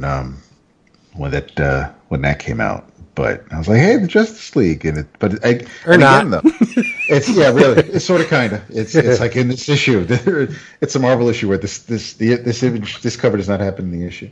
But again, because it's the Justice League, and when I think of the Justice League, even post Dick Dillon, where you have either Don Heck or George Tuska or well, this is before Chuck Patton, sort of, maybe. But when I think of the Justice League, I think of the characters from Justice League of America number 200, and everybody is, big and broad, and they look like superheroes from comic books, and the way they're drawn on the cover, and when we see them more or less in I think the next issue, but they look more like people wearing outfits, and not that's not a turnoff, but it's just it's so different than what I'm used to with superhero comics. I disagree. I think in issue 24, Moore renders the Justice League like gods. He positions them. Does. Yeah, he positions them in the heavens, right? Oh yeah, and he talks about them being the overseers. He says that there's a guy that can squeeze anthracite into diamond. There's a dude that is his whole life is populated by statues. He's so friggin' fast. Yes. And they're rendered ineffectual. Even Superman can do nothing about this problem. They can't do a damn thing. They have no ability to stop. And for the Justice League to have no recourse at all to stop a threat, that's a big deal. Like not even Zatanna or Green Lantern could do anything. And they said we're on 24 now for you paying attention at home. They say, Firestorm, can't you just transform all the excess molecules of oxygen into something else? And Superman's like, that's not going to work because blah, blah, blah. You know? But the Justice League is monitoring the situation. They see what's going on. They deliberate. Zatanna has that stupid costume. Yep. And there's really nothing they can do. And Ollie just says, like, what? Go ahead. No, do it. I was just saying, I'm going by their images on the cover, and like you said, the way Moore describes them doesn't necessarily, that's not really reflected in Bissette and Totlebin's rendering of them. But it's still, you see them, you know who they are, even though Firestorm may look a little bit like a almost sunken skeletorial type character with the it's just one of those things where when I if I were to flip through this, I'd be like, I'm not keen on the way this Justice League looks like. This doesn't look like what Maguire's going to do later on, things like that. But as far as these guys aren't traditional superhero artists, that's what I'm saying, right? Which is another reason why I wasn't necessarily drawn to Swamp Thing, because I wasn't getting the superheroes, and as great as they are at drawing Swamp Thing and the freaky Floronic Man, that's just something else that's on top of what didn't necessarily draw me to the comic when it was coming out.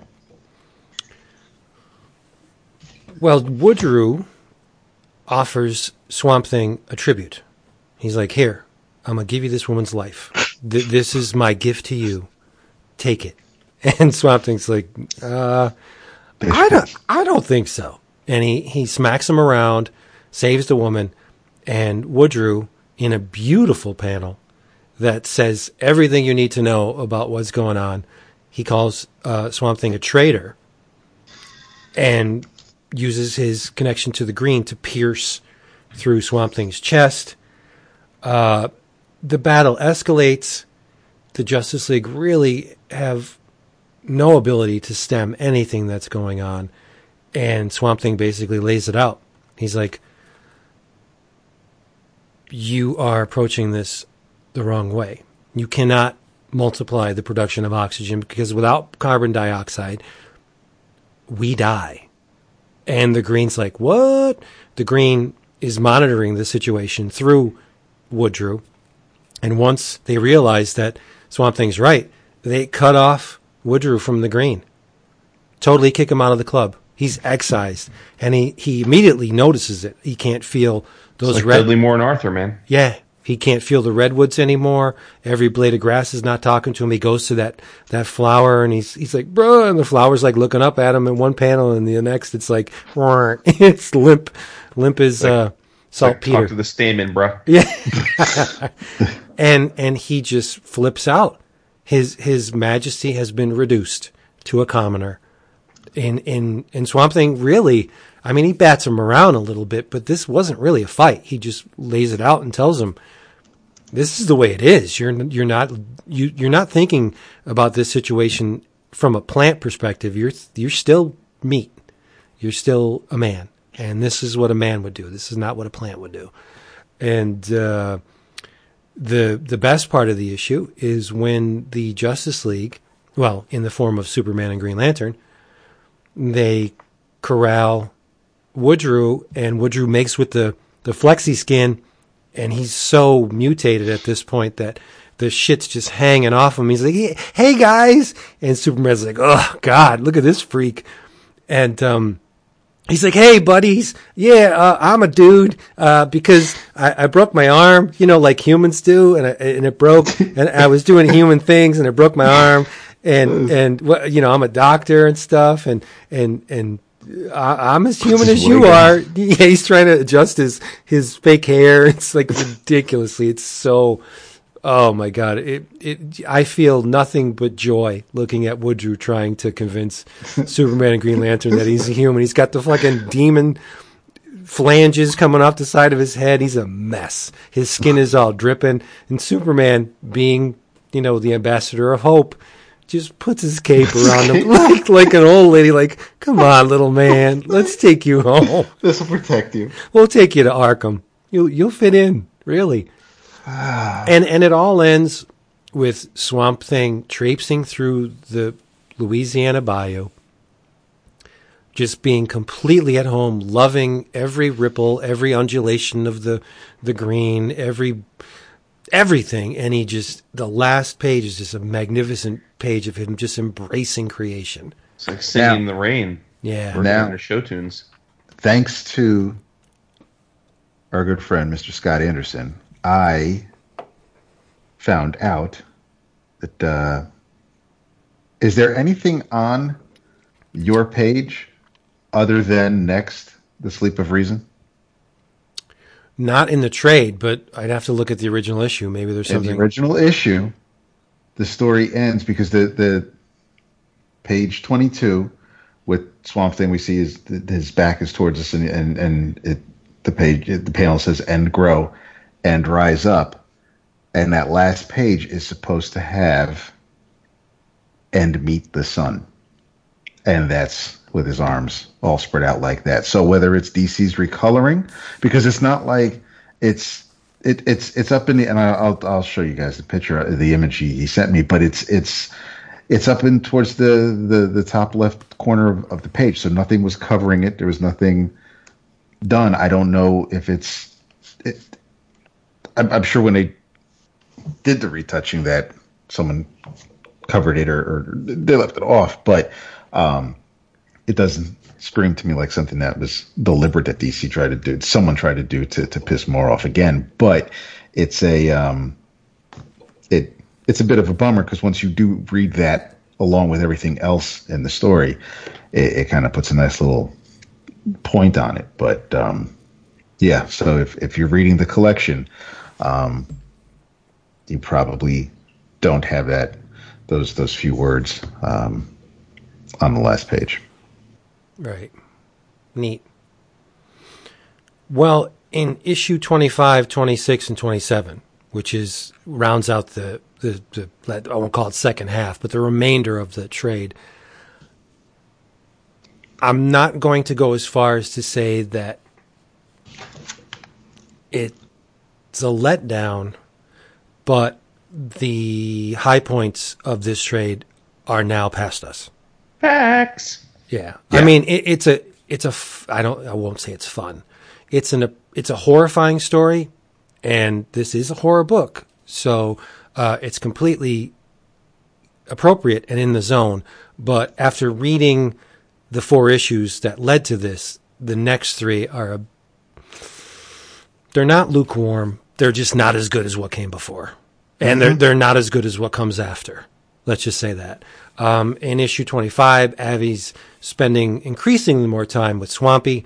She's distancing herself from Matt.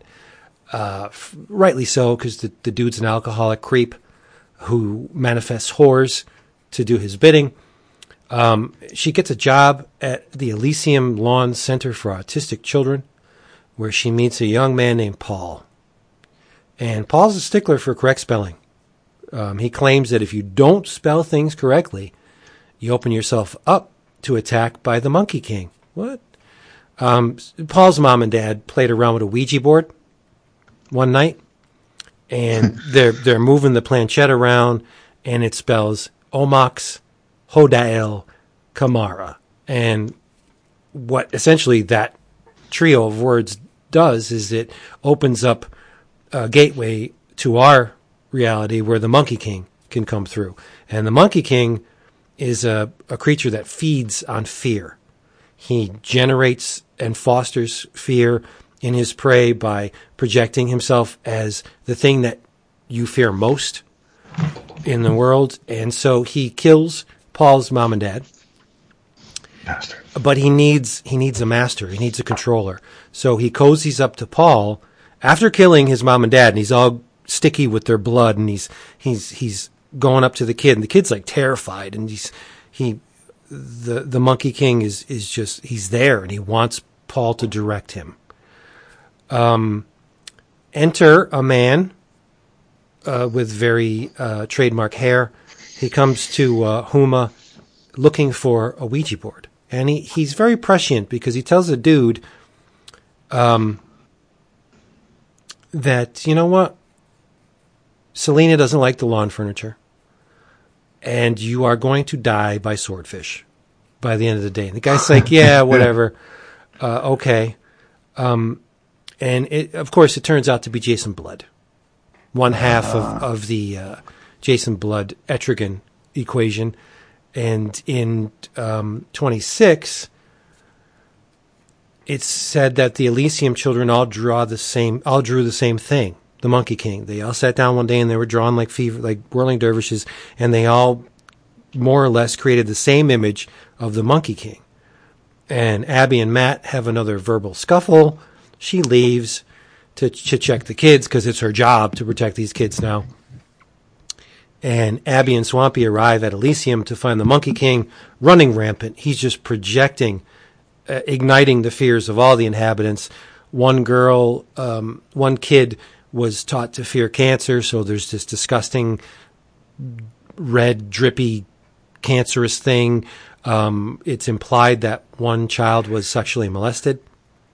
And there's a very disgusting, disturbing, backwoodsy type character in bib jeans saying, "Mommy doesn't need to know," and he's traipsing after it. It's just everything that these kids fear the most is being thrown at them in order to generate fear, because that's what the Monkey King feeds upon. And enter the demon, Etrigan, and he rhymes his way into the fray. But Matt is drunk off his ass and decides to do what he should have done all along, help his lady.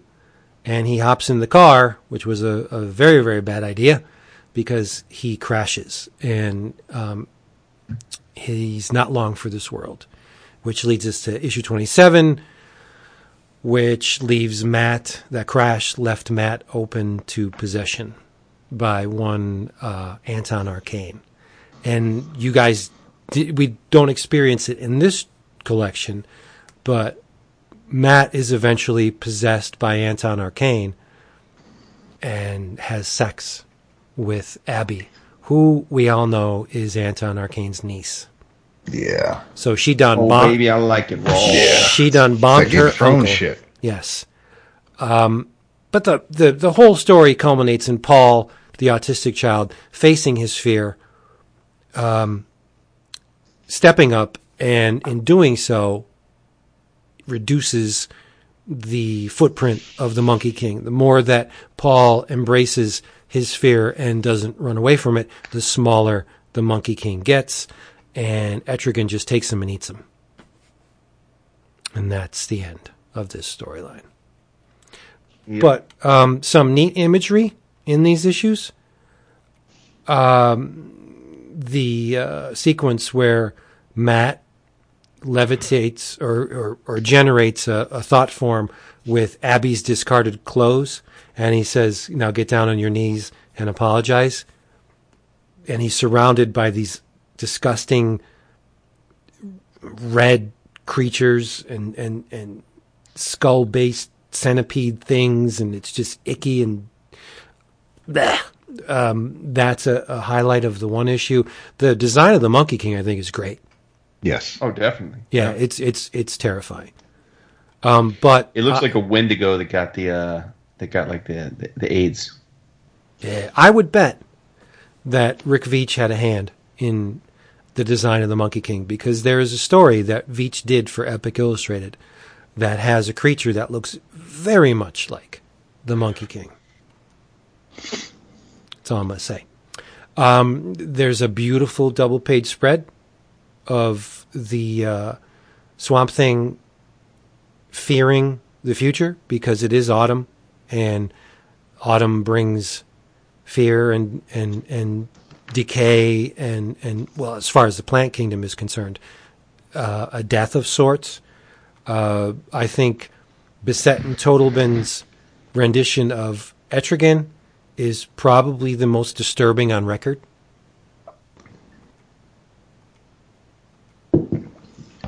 You can add to that or discount it.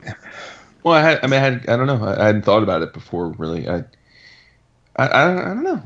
He just looks like Etrigan to me.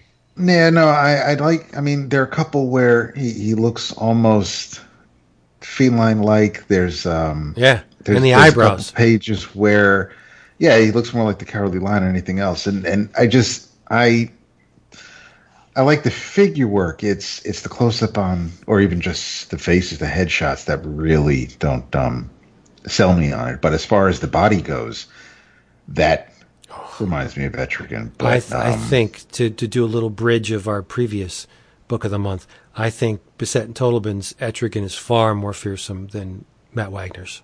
Oh, it's totally more fearsome. He looks like a demon here. He looks like a thing from hell. Yeah. Yeah, I don't think Matt can really. I don't think Matt can draw ugly. It's just he knows his way around a pen, but I don't know if.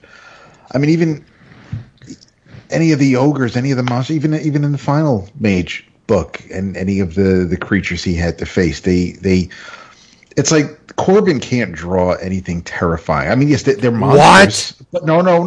I'm saying they're monstrous and they're big golem-like creatures, but they don't like. I look at some of his creature designs and they strike me as more cuddly than fearsome. It's the way they're presented under his line work. It's the demon here is absolutely terrifying. The demon by Matt Wagner, not so much. And even Zemeckis, even Val's demon didn't look gruesome or fearsome or terrifying. It's just the way it is. I don't think Kirby's demon looks scary. No, well, Kirby's was more of a superhero take on a thing from hell. But the sequence where Arcane crawls into Matt Cable's semi-toothless or missing tooth mouth is really gruesome and icky. And wouldn't you know it, Abigail's greatest fear is her alcoholic husband. Mm. Yeah. This marriage doesn't last long. Oh, no? No. But it's a neat little story, 3-issue story, but all said and done, it's not the high point of the Swamp Thing run.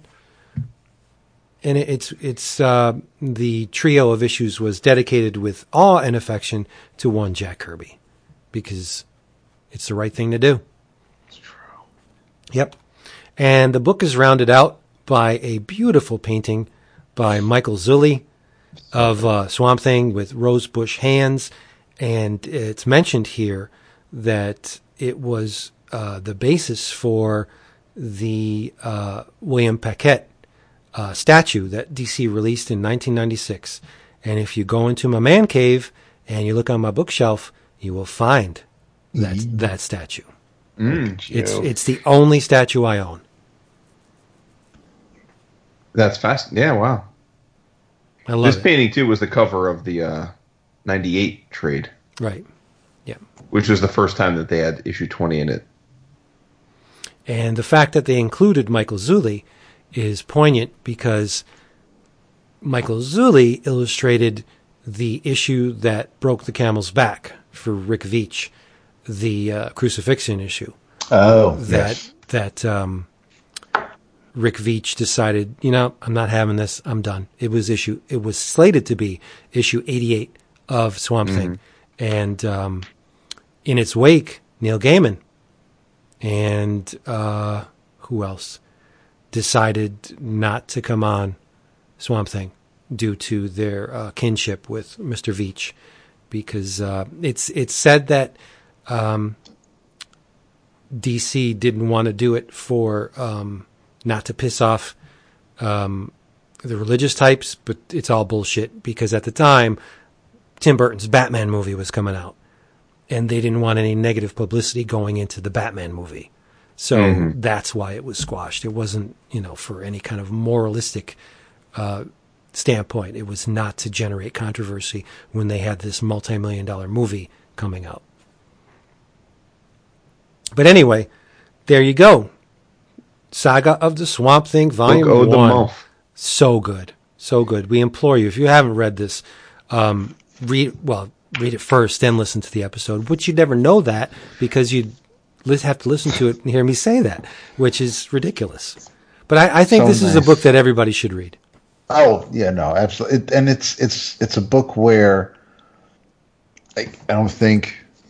It doesn't matter how old it is. It really is just one of those things where it's like, well, I was reading. It's like me trying to implore people to read Born Again, and it's like, just read it 'cause it's a good fucking story. It's, it's from 1980. I don't get, dude, seriously. But this is one of those things you have no idea of it.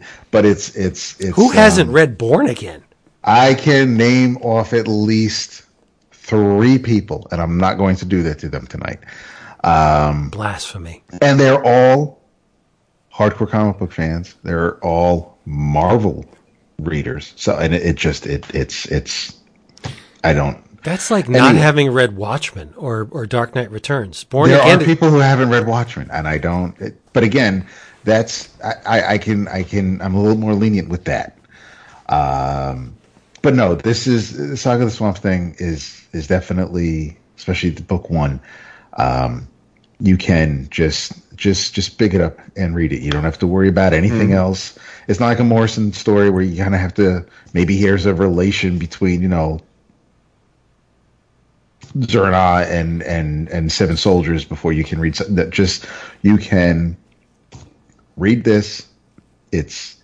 Don't worry about, it's not like one of those old Spider-Man stories where everybody's dressed because it's the 70s, and that's it may take you out of the story because it's not current. But Swamp Thing doesn't wear pants. You don't have to worry about bell bottoms. It's just it really, seriously, read it. It's my first time reading all of these stories, all of these issues consecutively, and I feel like I'm a better person for it. But it really was it was nice to read a book of the month where we all enjoyed it. It's been a while since that's happened, so I'm glad this one was picked. I loved all of Vince's choices. I'm looking forward to Jason's next month, and we will hopefully keep it on an upward momentum. But this was a great pick, Vince. Thank you. Well, in closing, I just want to say that the hallmark of a true colossus of creation is when they not only produce an artistic work, but lay the groundwork for others to capitalize on their work. And while the plant that thought it was a man concept is stunning in itself, we shouldn't discount the fact that Alan Moore created the green and laid the groundwork for the red, which led into Animal Man, and also laid the groundwork for the rot, which led into future storylines. I mean, conceptually, the green is a powerful concept. Sure. But then to give somebody a freebie to work, I mean, here, run with it in Animal Man. The morphogenetic field, the red, like it's just this extremely fertile approach to creation that you don't always see. And I'm always the one that is like, don't give it to them. Just don't give it. Just don't give it away. I was waiting because I'm holding on to that, and I'm like, no, I know, but Alan Moore gave it away. He just gave it to them. Like, but here, because it served the story. It's not like but he didn't need to hold on to it. Where else?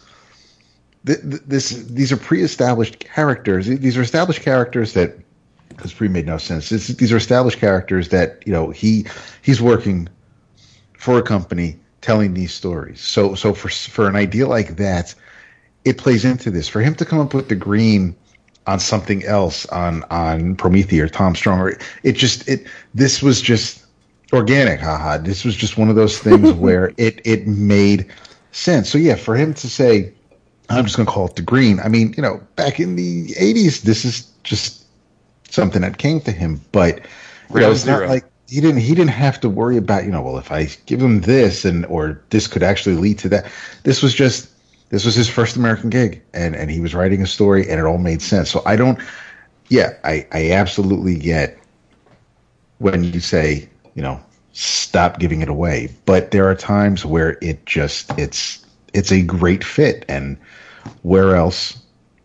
I don't want to say where else because it's Alan Moore. Where else could it have played into something he would have had it? But this one. So and I'll be the first to admit, without the process of giving it away, there is no growth in these books. They will stagnate. They'll be the same old. They'll be what they are right now. Yes, yep. I completely understand that. But it would be nice if the creators can be cut in on a share of the profits. Oh, that's an entirely different discussion. Not, yes. We're not. Like, for Alan Moore to create the green, something that DC has exploited for decades, should there ever be, a Swamp Thing movie, I would hope, however, or a TV show. Well, and listen, we probably don't. He doesn't. Of all the creators to bring up to that, he wouldn't take it anyway, whether they give him credit or not. Yeah, that's what I was going to say. But don't you think Alan that's Moore patently has been offered lots of money for this and stuff, and he said no out of principle. So, but he's a bad example. But seriously, don't you think that's patently ridiculous? Where you have a multi-billion-dollar company saying, "Here, we want to give you this. Thank you for doing this," and he's just like, "Nah, son, I don't want it." Like, okay, I admire your... Especially his daughter, and just had a very public cry for help because she's got financial issues of significance. And you have to think, like, in what planet should his daughter have financial issues? Alan should be swimming in money. Right. To be able to hook her up. And he would be swimming. I mean, Alan would be worth millions and millions of dollars if he didn't let his pride get in the way. And look, every man has his own principles, and far be it for me to say he's doing the wrong thing. Right. But it's difficult for me to accept the stance he's taking. Right. Pride and principle are not worth that much to me. If I could set my children up and their children up for in perpetuity, I'll do it. Show. My ideas don't matter that much. Yeah. So for fun, good old CBR back in 2016 did a one of those giant lists that they're apt to do, where they solicited thousands and thousands of voters to weigh in on the greatest comic book runs of all time. And they did a top 100. Any guesses without cheating where Alan Moore's Swamp Thing ranked? And it was the top 100, you said? The list was the top 100 of all time, yeah. All right. 47. 47, okay. David? Where he landed on it? Right, where it ranks, where Alan Moore's Swamp Thing run ranks. Oh, where okay. No, this is runs. This is comic runs, not creators. Alan Moore is the number one creator on the list of top 100 creators. It's like Card Sharks. Is it higher or lower? I would You made say. a friggin' laugh.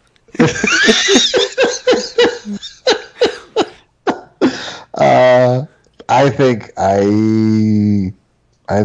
it's higher than 50. So I'd say around 60.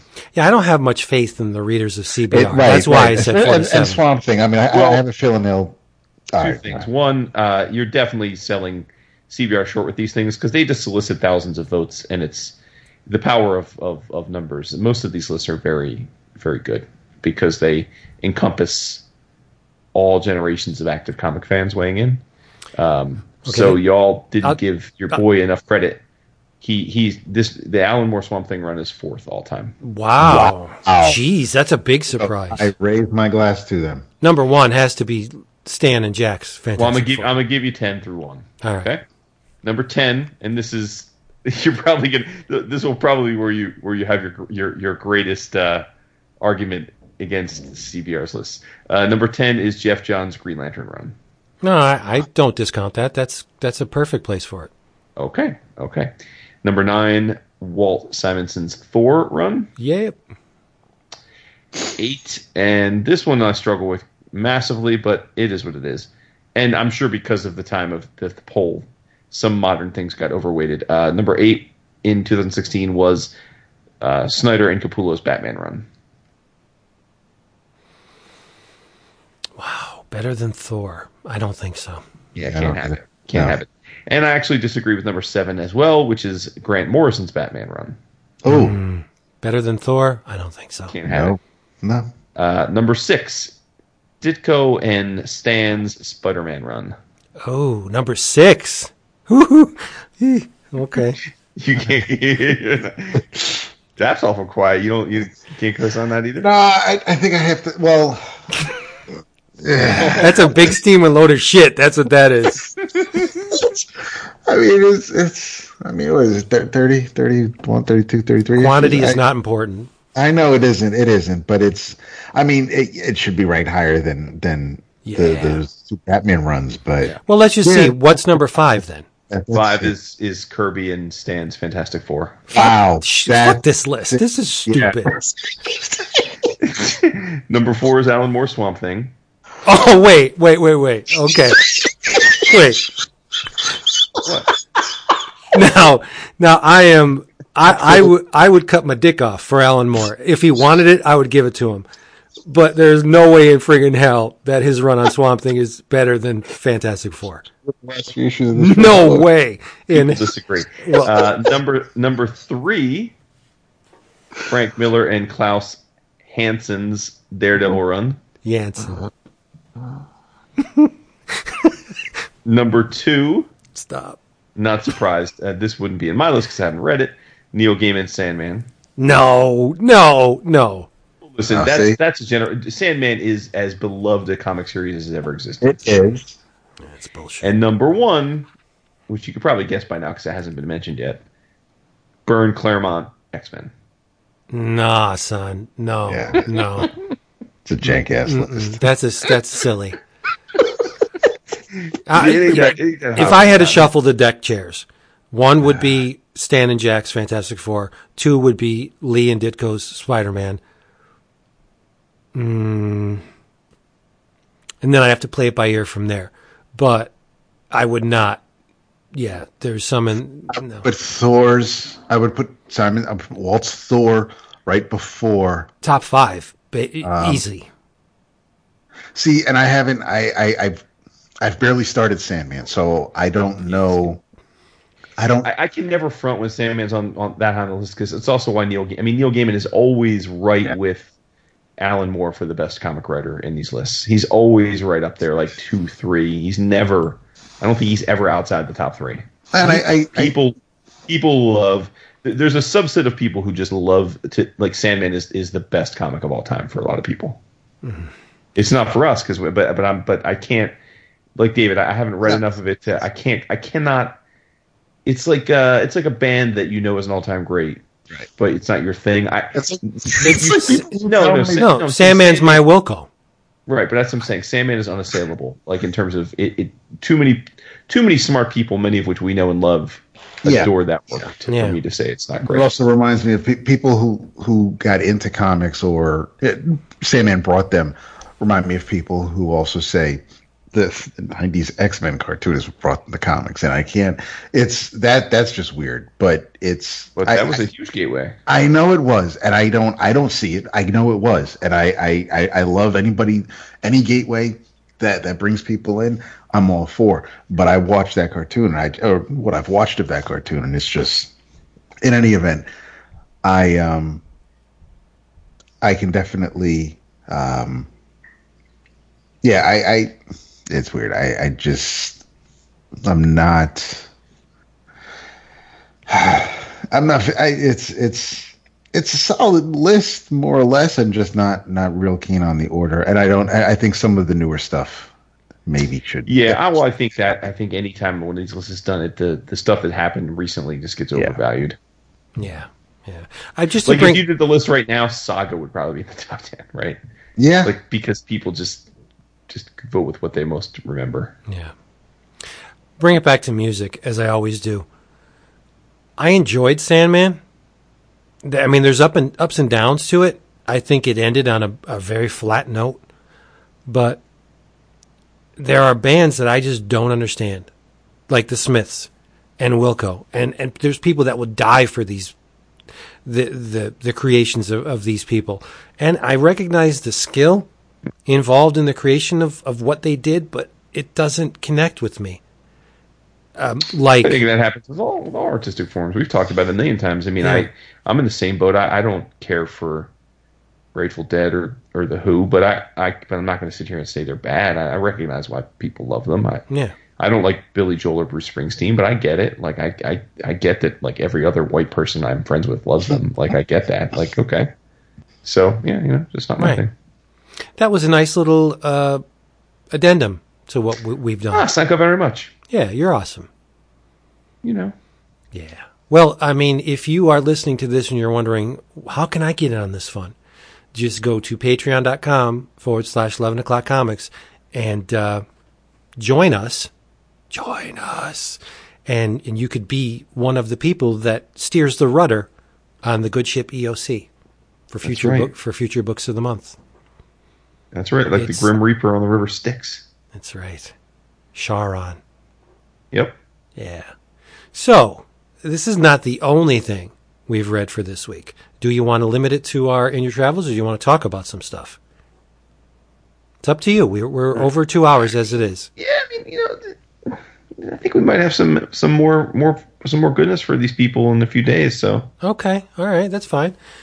Well, we could do a meeting in your travels, especially if we have any collabos. But I don't know about that, but we can try. We can certainly try. Hey, everybody, we thank you so much for listening to this with us. If you haven't yet, I implore you to read Saga of the Swamp Thing Volume 1, and while you're at it, as I said just a couple seconds ago, check out our Patreon page, and you can join us in future books of the month. You can determine what we read, what we talk about here for you in your travels. I've recently got caught up on Spawn. Yes. On the road to 300. Yeah, exactly. And because 300, which is going to be a big deal, regardless of what you out there may think, your perceptions of Todd McFarlane and his signature creation don't matter to me. 300 is a big deal because it's going to be illustrated not only by McFarlane, but by the the best artist who ever worked on the title, Mr. Greg Capullo, and Campbell's on it, and there's a bunch of people illustrating it, but it's going to be an exercise issue, multiple covers, so it's going to be in probably the top 10 for that month. Everybody's going to want to see, hey, what's up with this thing we used to love back in the day? So I read Spawn 295 to 297. And I have to say that thank the gods for Jason Sean Alexander. Because he is producing amazing work on this title. In 295, Spawn finally puts the Violator down. He beheads him very much in the same manner as he beheaded the Malbolgia back in issue 100 before he died, and died in quotes because he is from hell, so how can he possibly die? He lets Al into a little secret that he's been in charge of kicking the various spawns in the Tukas and getting them to act over the millennia of Al is not the first spawn, nor will he be the last, but he is the most formidable as far as heaven and hell are concerned. And issues 296 and 297, which are called The History of Spawn, Part 1 and Part 2, appropriately enough, it's basically the Redeemer and Cagliostro recounting the past 200 issues. For people who haven't been reading the book, like I have all along, it goes into Al Simmons and why he was chosen to be the Spawn, what happened with Terry Fitzgerald and Wanda and eventually Cyan. It goes into Jason Wynn. You have all of the foes. Cygor is the Heap makes an appearance. It goes into the beheading of the Malbolgia and Jim Downing and that era of Spawn and how he, what happened with him. But it's basically a primer for the people who haven't been reading the book to get up to snuff for issue 300. That's all this is. But I say that in narrative, it's pretty much, this is what happened. But visually, oh my God, Jason Sean Alexander, every one of these pages is probably going for huge amounts of money because there's a ton of double page splashes in here where he'll draw, the Commando Spawn, and it's surrounded by all characters from Spawn's past. And there's a couple characters that McFarlane throws in here that are new, that are just thrown in to get longtime readers guessing, what's that? There is a montage with Spawn and all the villains like Cygor and the Redeemer and the Anti-Spawn and all this stuff. But visually, this thing is a tour de force. Alexander is amazing. He's got this huge presence in the book, and I'm not going to fall back on common gripes and demean the work of one artist while championing the work of another. But if you are looking for a visual feast, pick up these issues of Spawn, because Jason's work is just, it's ungodly good. I mean, he's making the book his own to the point where it's going to be hard, not that hard, but somewhat hard to revisit McFarlane's take on the character and Capullo's take. I think Capullo's at the top of the mount. There's been no one that has ever rendered the character or its environment as well as Capullo. Even though it's McFarlane's baby, I think Capullo was the preeminent vision for Spawn. He's never going to be eclipsed in my mind. But Jason's work it's in a different vein than Capullo's. It's more gritty. It's more rugged. The lines are dripping with soot and dust, and it's great. Check it out. I mean, I'll be the first to admit McFarlane's not a great writer. He's an adequate writer, but he's a really good concept man. And he once had the chops to slam his concepts home because his art was revolutionary, not only for the time. I mean, look what McFarlane did for the entire comics industry. His run on Spider-Man completely changed Marvel in its wake. You got to agree with that, right? Absolutely. Yeah. And he brought that magic to Spawn, which in theory is not a revolutionary character, a creature of hell turning on its masters. And, oh, yeah, okay, that's great. But the panache that McFarlane brought to the character with the chains and the cape and just the outlandish visuals, like, it didn't really make sense, but nobody cared because it was so freaking cool. Sean Alexander takes that and brings it into another arena, more of a traditional horror visualization to it that I just think it's impeccable. And I hope you read it because there's big doings coming. So read Spawn, $2.95 to $2.97. It's amazing. Over to 7. Yeah. I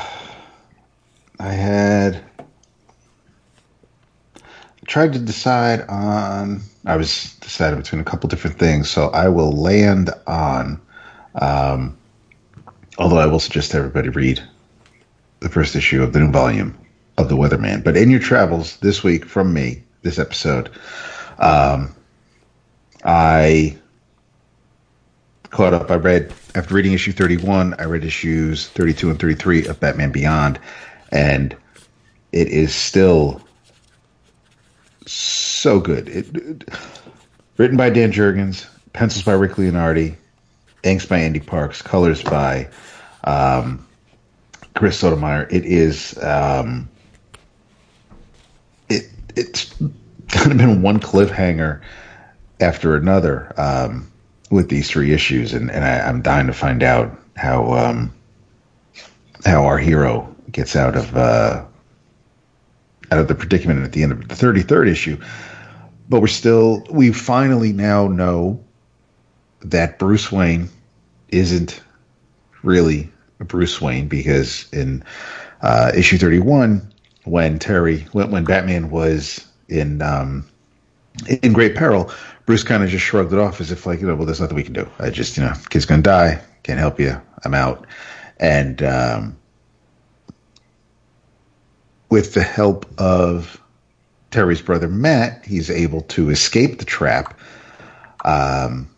face he faces the villain Split later on in the issue. But while he's doing that, the head of Wayne Tech Security is a former member of the Royal Flush Gang, who goes by 10. She and Terry's brother Matt find out that Bruce in quotes, went to a casino because he needed to get out of the house. And while he's out, he tells Alfred the AI that to kick the losers, kick those kids out of the mansion, override all my previous commands, this, that, and the other. While that's happening, Batman catches up with Bruce, and they have a tussle and fall off the side of a building. And then Terry shows up in the Batcave to see his brother, all while 10 goes to Arkham because everybody realizes now that Bruce hasn't really been acting like Bruce since he went to Arkham. And so they're trying to solve that mystery. There is a character called False Face who is the one who he's taken over Bruce Wayne's body, and that's why Bruce isn't acting like Bruce. But what happens at the end of the 33rd issue really knocked me for a loop. It probably would have been something you might expect if you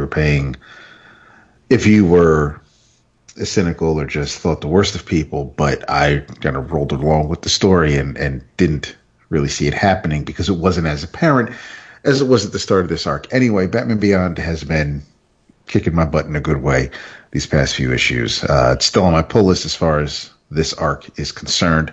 We'll see what happens when it wraps up. But for now, I am seriously, really, really enjoying Batman Beyond. Yeah, that's your sweet spot right now. That is right now, man. And I'm getting and the Kari Andrew covers, the variant covers are pretty nice, but I got to give it up to Chris Somney, who's doing the standard covers and the and their word balloons on them. So I can't. That's awesome. Yeah. So we don't see that enough these days. So yeah. Right, what you got though? Yeah, you champion Chris Somney. Water's wet, shock, sugar right? Sweet. Yep. Right. I was doing a little spring cleaning and organizing, and I realized that, as is wont to happen to us, I am still buying a ton of single issues of comics that I have gotten woefully behind on. And I thought, man, there's a good chance that I'm buying a lot of these comics, and I wouldn't have been buying them if I had been up to date, right? Just because it's atrophied. So I'm trying to grab these runs and power through them to make more informed decisions when I do my next previews order. And first up in that quest was the Terrifics, which we were super into and talked about pretty much every issue in the early going. We also had Jeff Lemire on the show when he was partway through his run, and I hadn't read anything. I hadn't read past issue 9, so I read issues 10 through 17 this week, and that includes the final issue of the Tom Strong and the Terrifics arc, which is 10, then another 4-issue arc called The Terrifics No More, which ends with issue 14, and that is also where Jeff leaves the book. And then the next 3 issues are called The God Game, parts 1 through 3, and that is when the new creative team of writer Gene Yang, who we're all big fans of, and art, chores, pencils, and inks by Steven Segovia take over. So, first the obvious, based on our prior talks about the earlier part of this run, Lemire's Terrifics is no pun intended terrific. It's amazing, and seeing Tom Strong and Delua and Tesla, it was a treat, and I really loved the final arc, The Terrifics No More. There is a there's a villain and antagonist that comes to bear named Doc Dread, and yeah, of course, like Doctor Doom, and he is he's been the puppet master of all the things that have happened in the series thus far, it turns out, and the mystery is who is Doc Dread, and it turns out to be. Yeah, I'm not sure if I'm in love with that reveal. Okay. But I haven't. I'm saying this without. I'm not current. I'm a few issues behind. Peace and love. But it turns out to be Java. Right. Yeah. You didn't like it either? No, I thought it was fun. Oh. Yeah. Which I thought was fun, and I am a sucker for new teams, and so the Terrifics have to face off against the Dreadfuls, which is with Java as Doc Dread. The best villain, alter villain ever is an evil vampiric version of Plastic Man named Plasma Man. It's just fucking brilliant. I absolutely need more Plasma Man in my life. Metal Morpho, and then an emo haterade version of Phantom Girl named Phantom Boy. And it's just great. It's just great classic superhero comics. Good guys versus bad guys. And over the course of the series, we are introduced to some ancillary characters like Offspring, who is Plastic Man's son, has the same powers. You've got Element Dog, so it's like Metamorpho, only as a dog. It's awesome. And I thought that Jeff left on a high note. Just good, fun superhero storytelling. And then Gene takes over, and it's it's good, but it is tough act to follow. It's tough to follow Jeff on this book. So in this arc, the God Game, basically, there is a higher power that's fucking with them and fucking with reality, and there have been a lot of false starts as to who is the man or woman behind the curtain. So I'm not even sure we really know yet who actually is behind all this. Although I think we're kind of at that point, which is to say,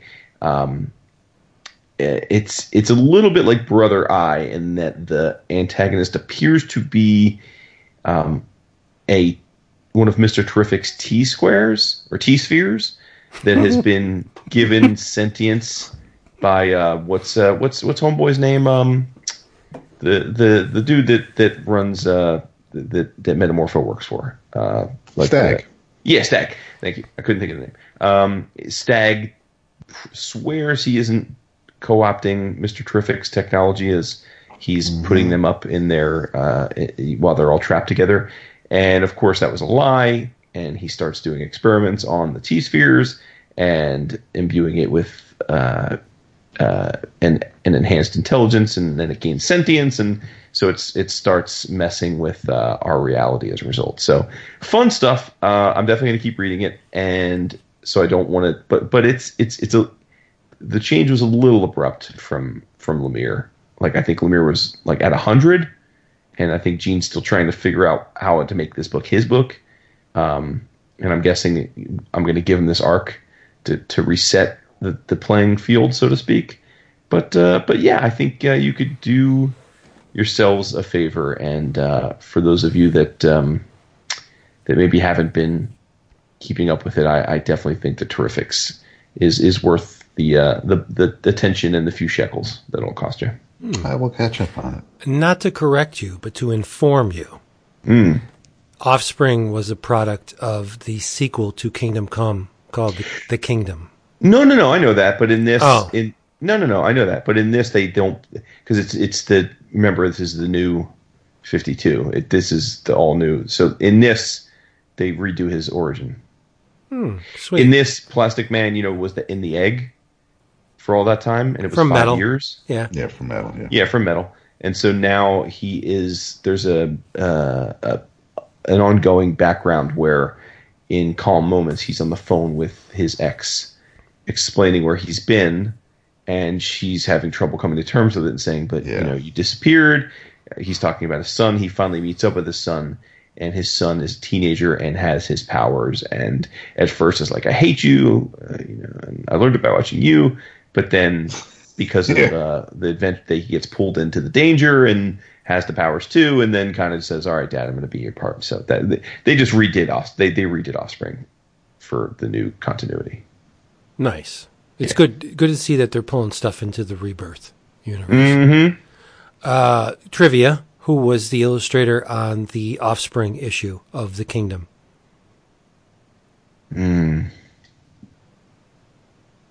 Offhand, nothing's coming to mind. Frank Quitely. Is that right? No, at least he did the cover. I remember the cover first and foremost, but I'm thinking he did the interior too. Yep. So, kind of sort of half-assed trivia, but trivia nonetheless. His name was attached to it at some point. He's on that cover. There you go. Hey, everybody, thank you for being here with us one more time. If you would like to hear more of this, come back next episode, because we're going to be doing this in a relatively short time. We're on the Book of Faces. We're on the Twitters and the Instagrams and all other places. And please, if you are not already... if you haven't already checked it out, go to the Patreon page, patreon.com/11 o'clock comics, no apostrophe 11, and join us if you wanna. We'd love to have you. In the meantime, do like the smart people do and say good night. Get some over here.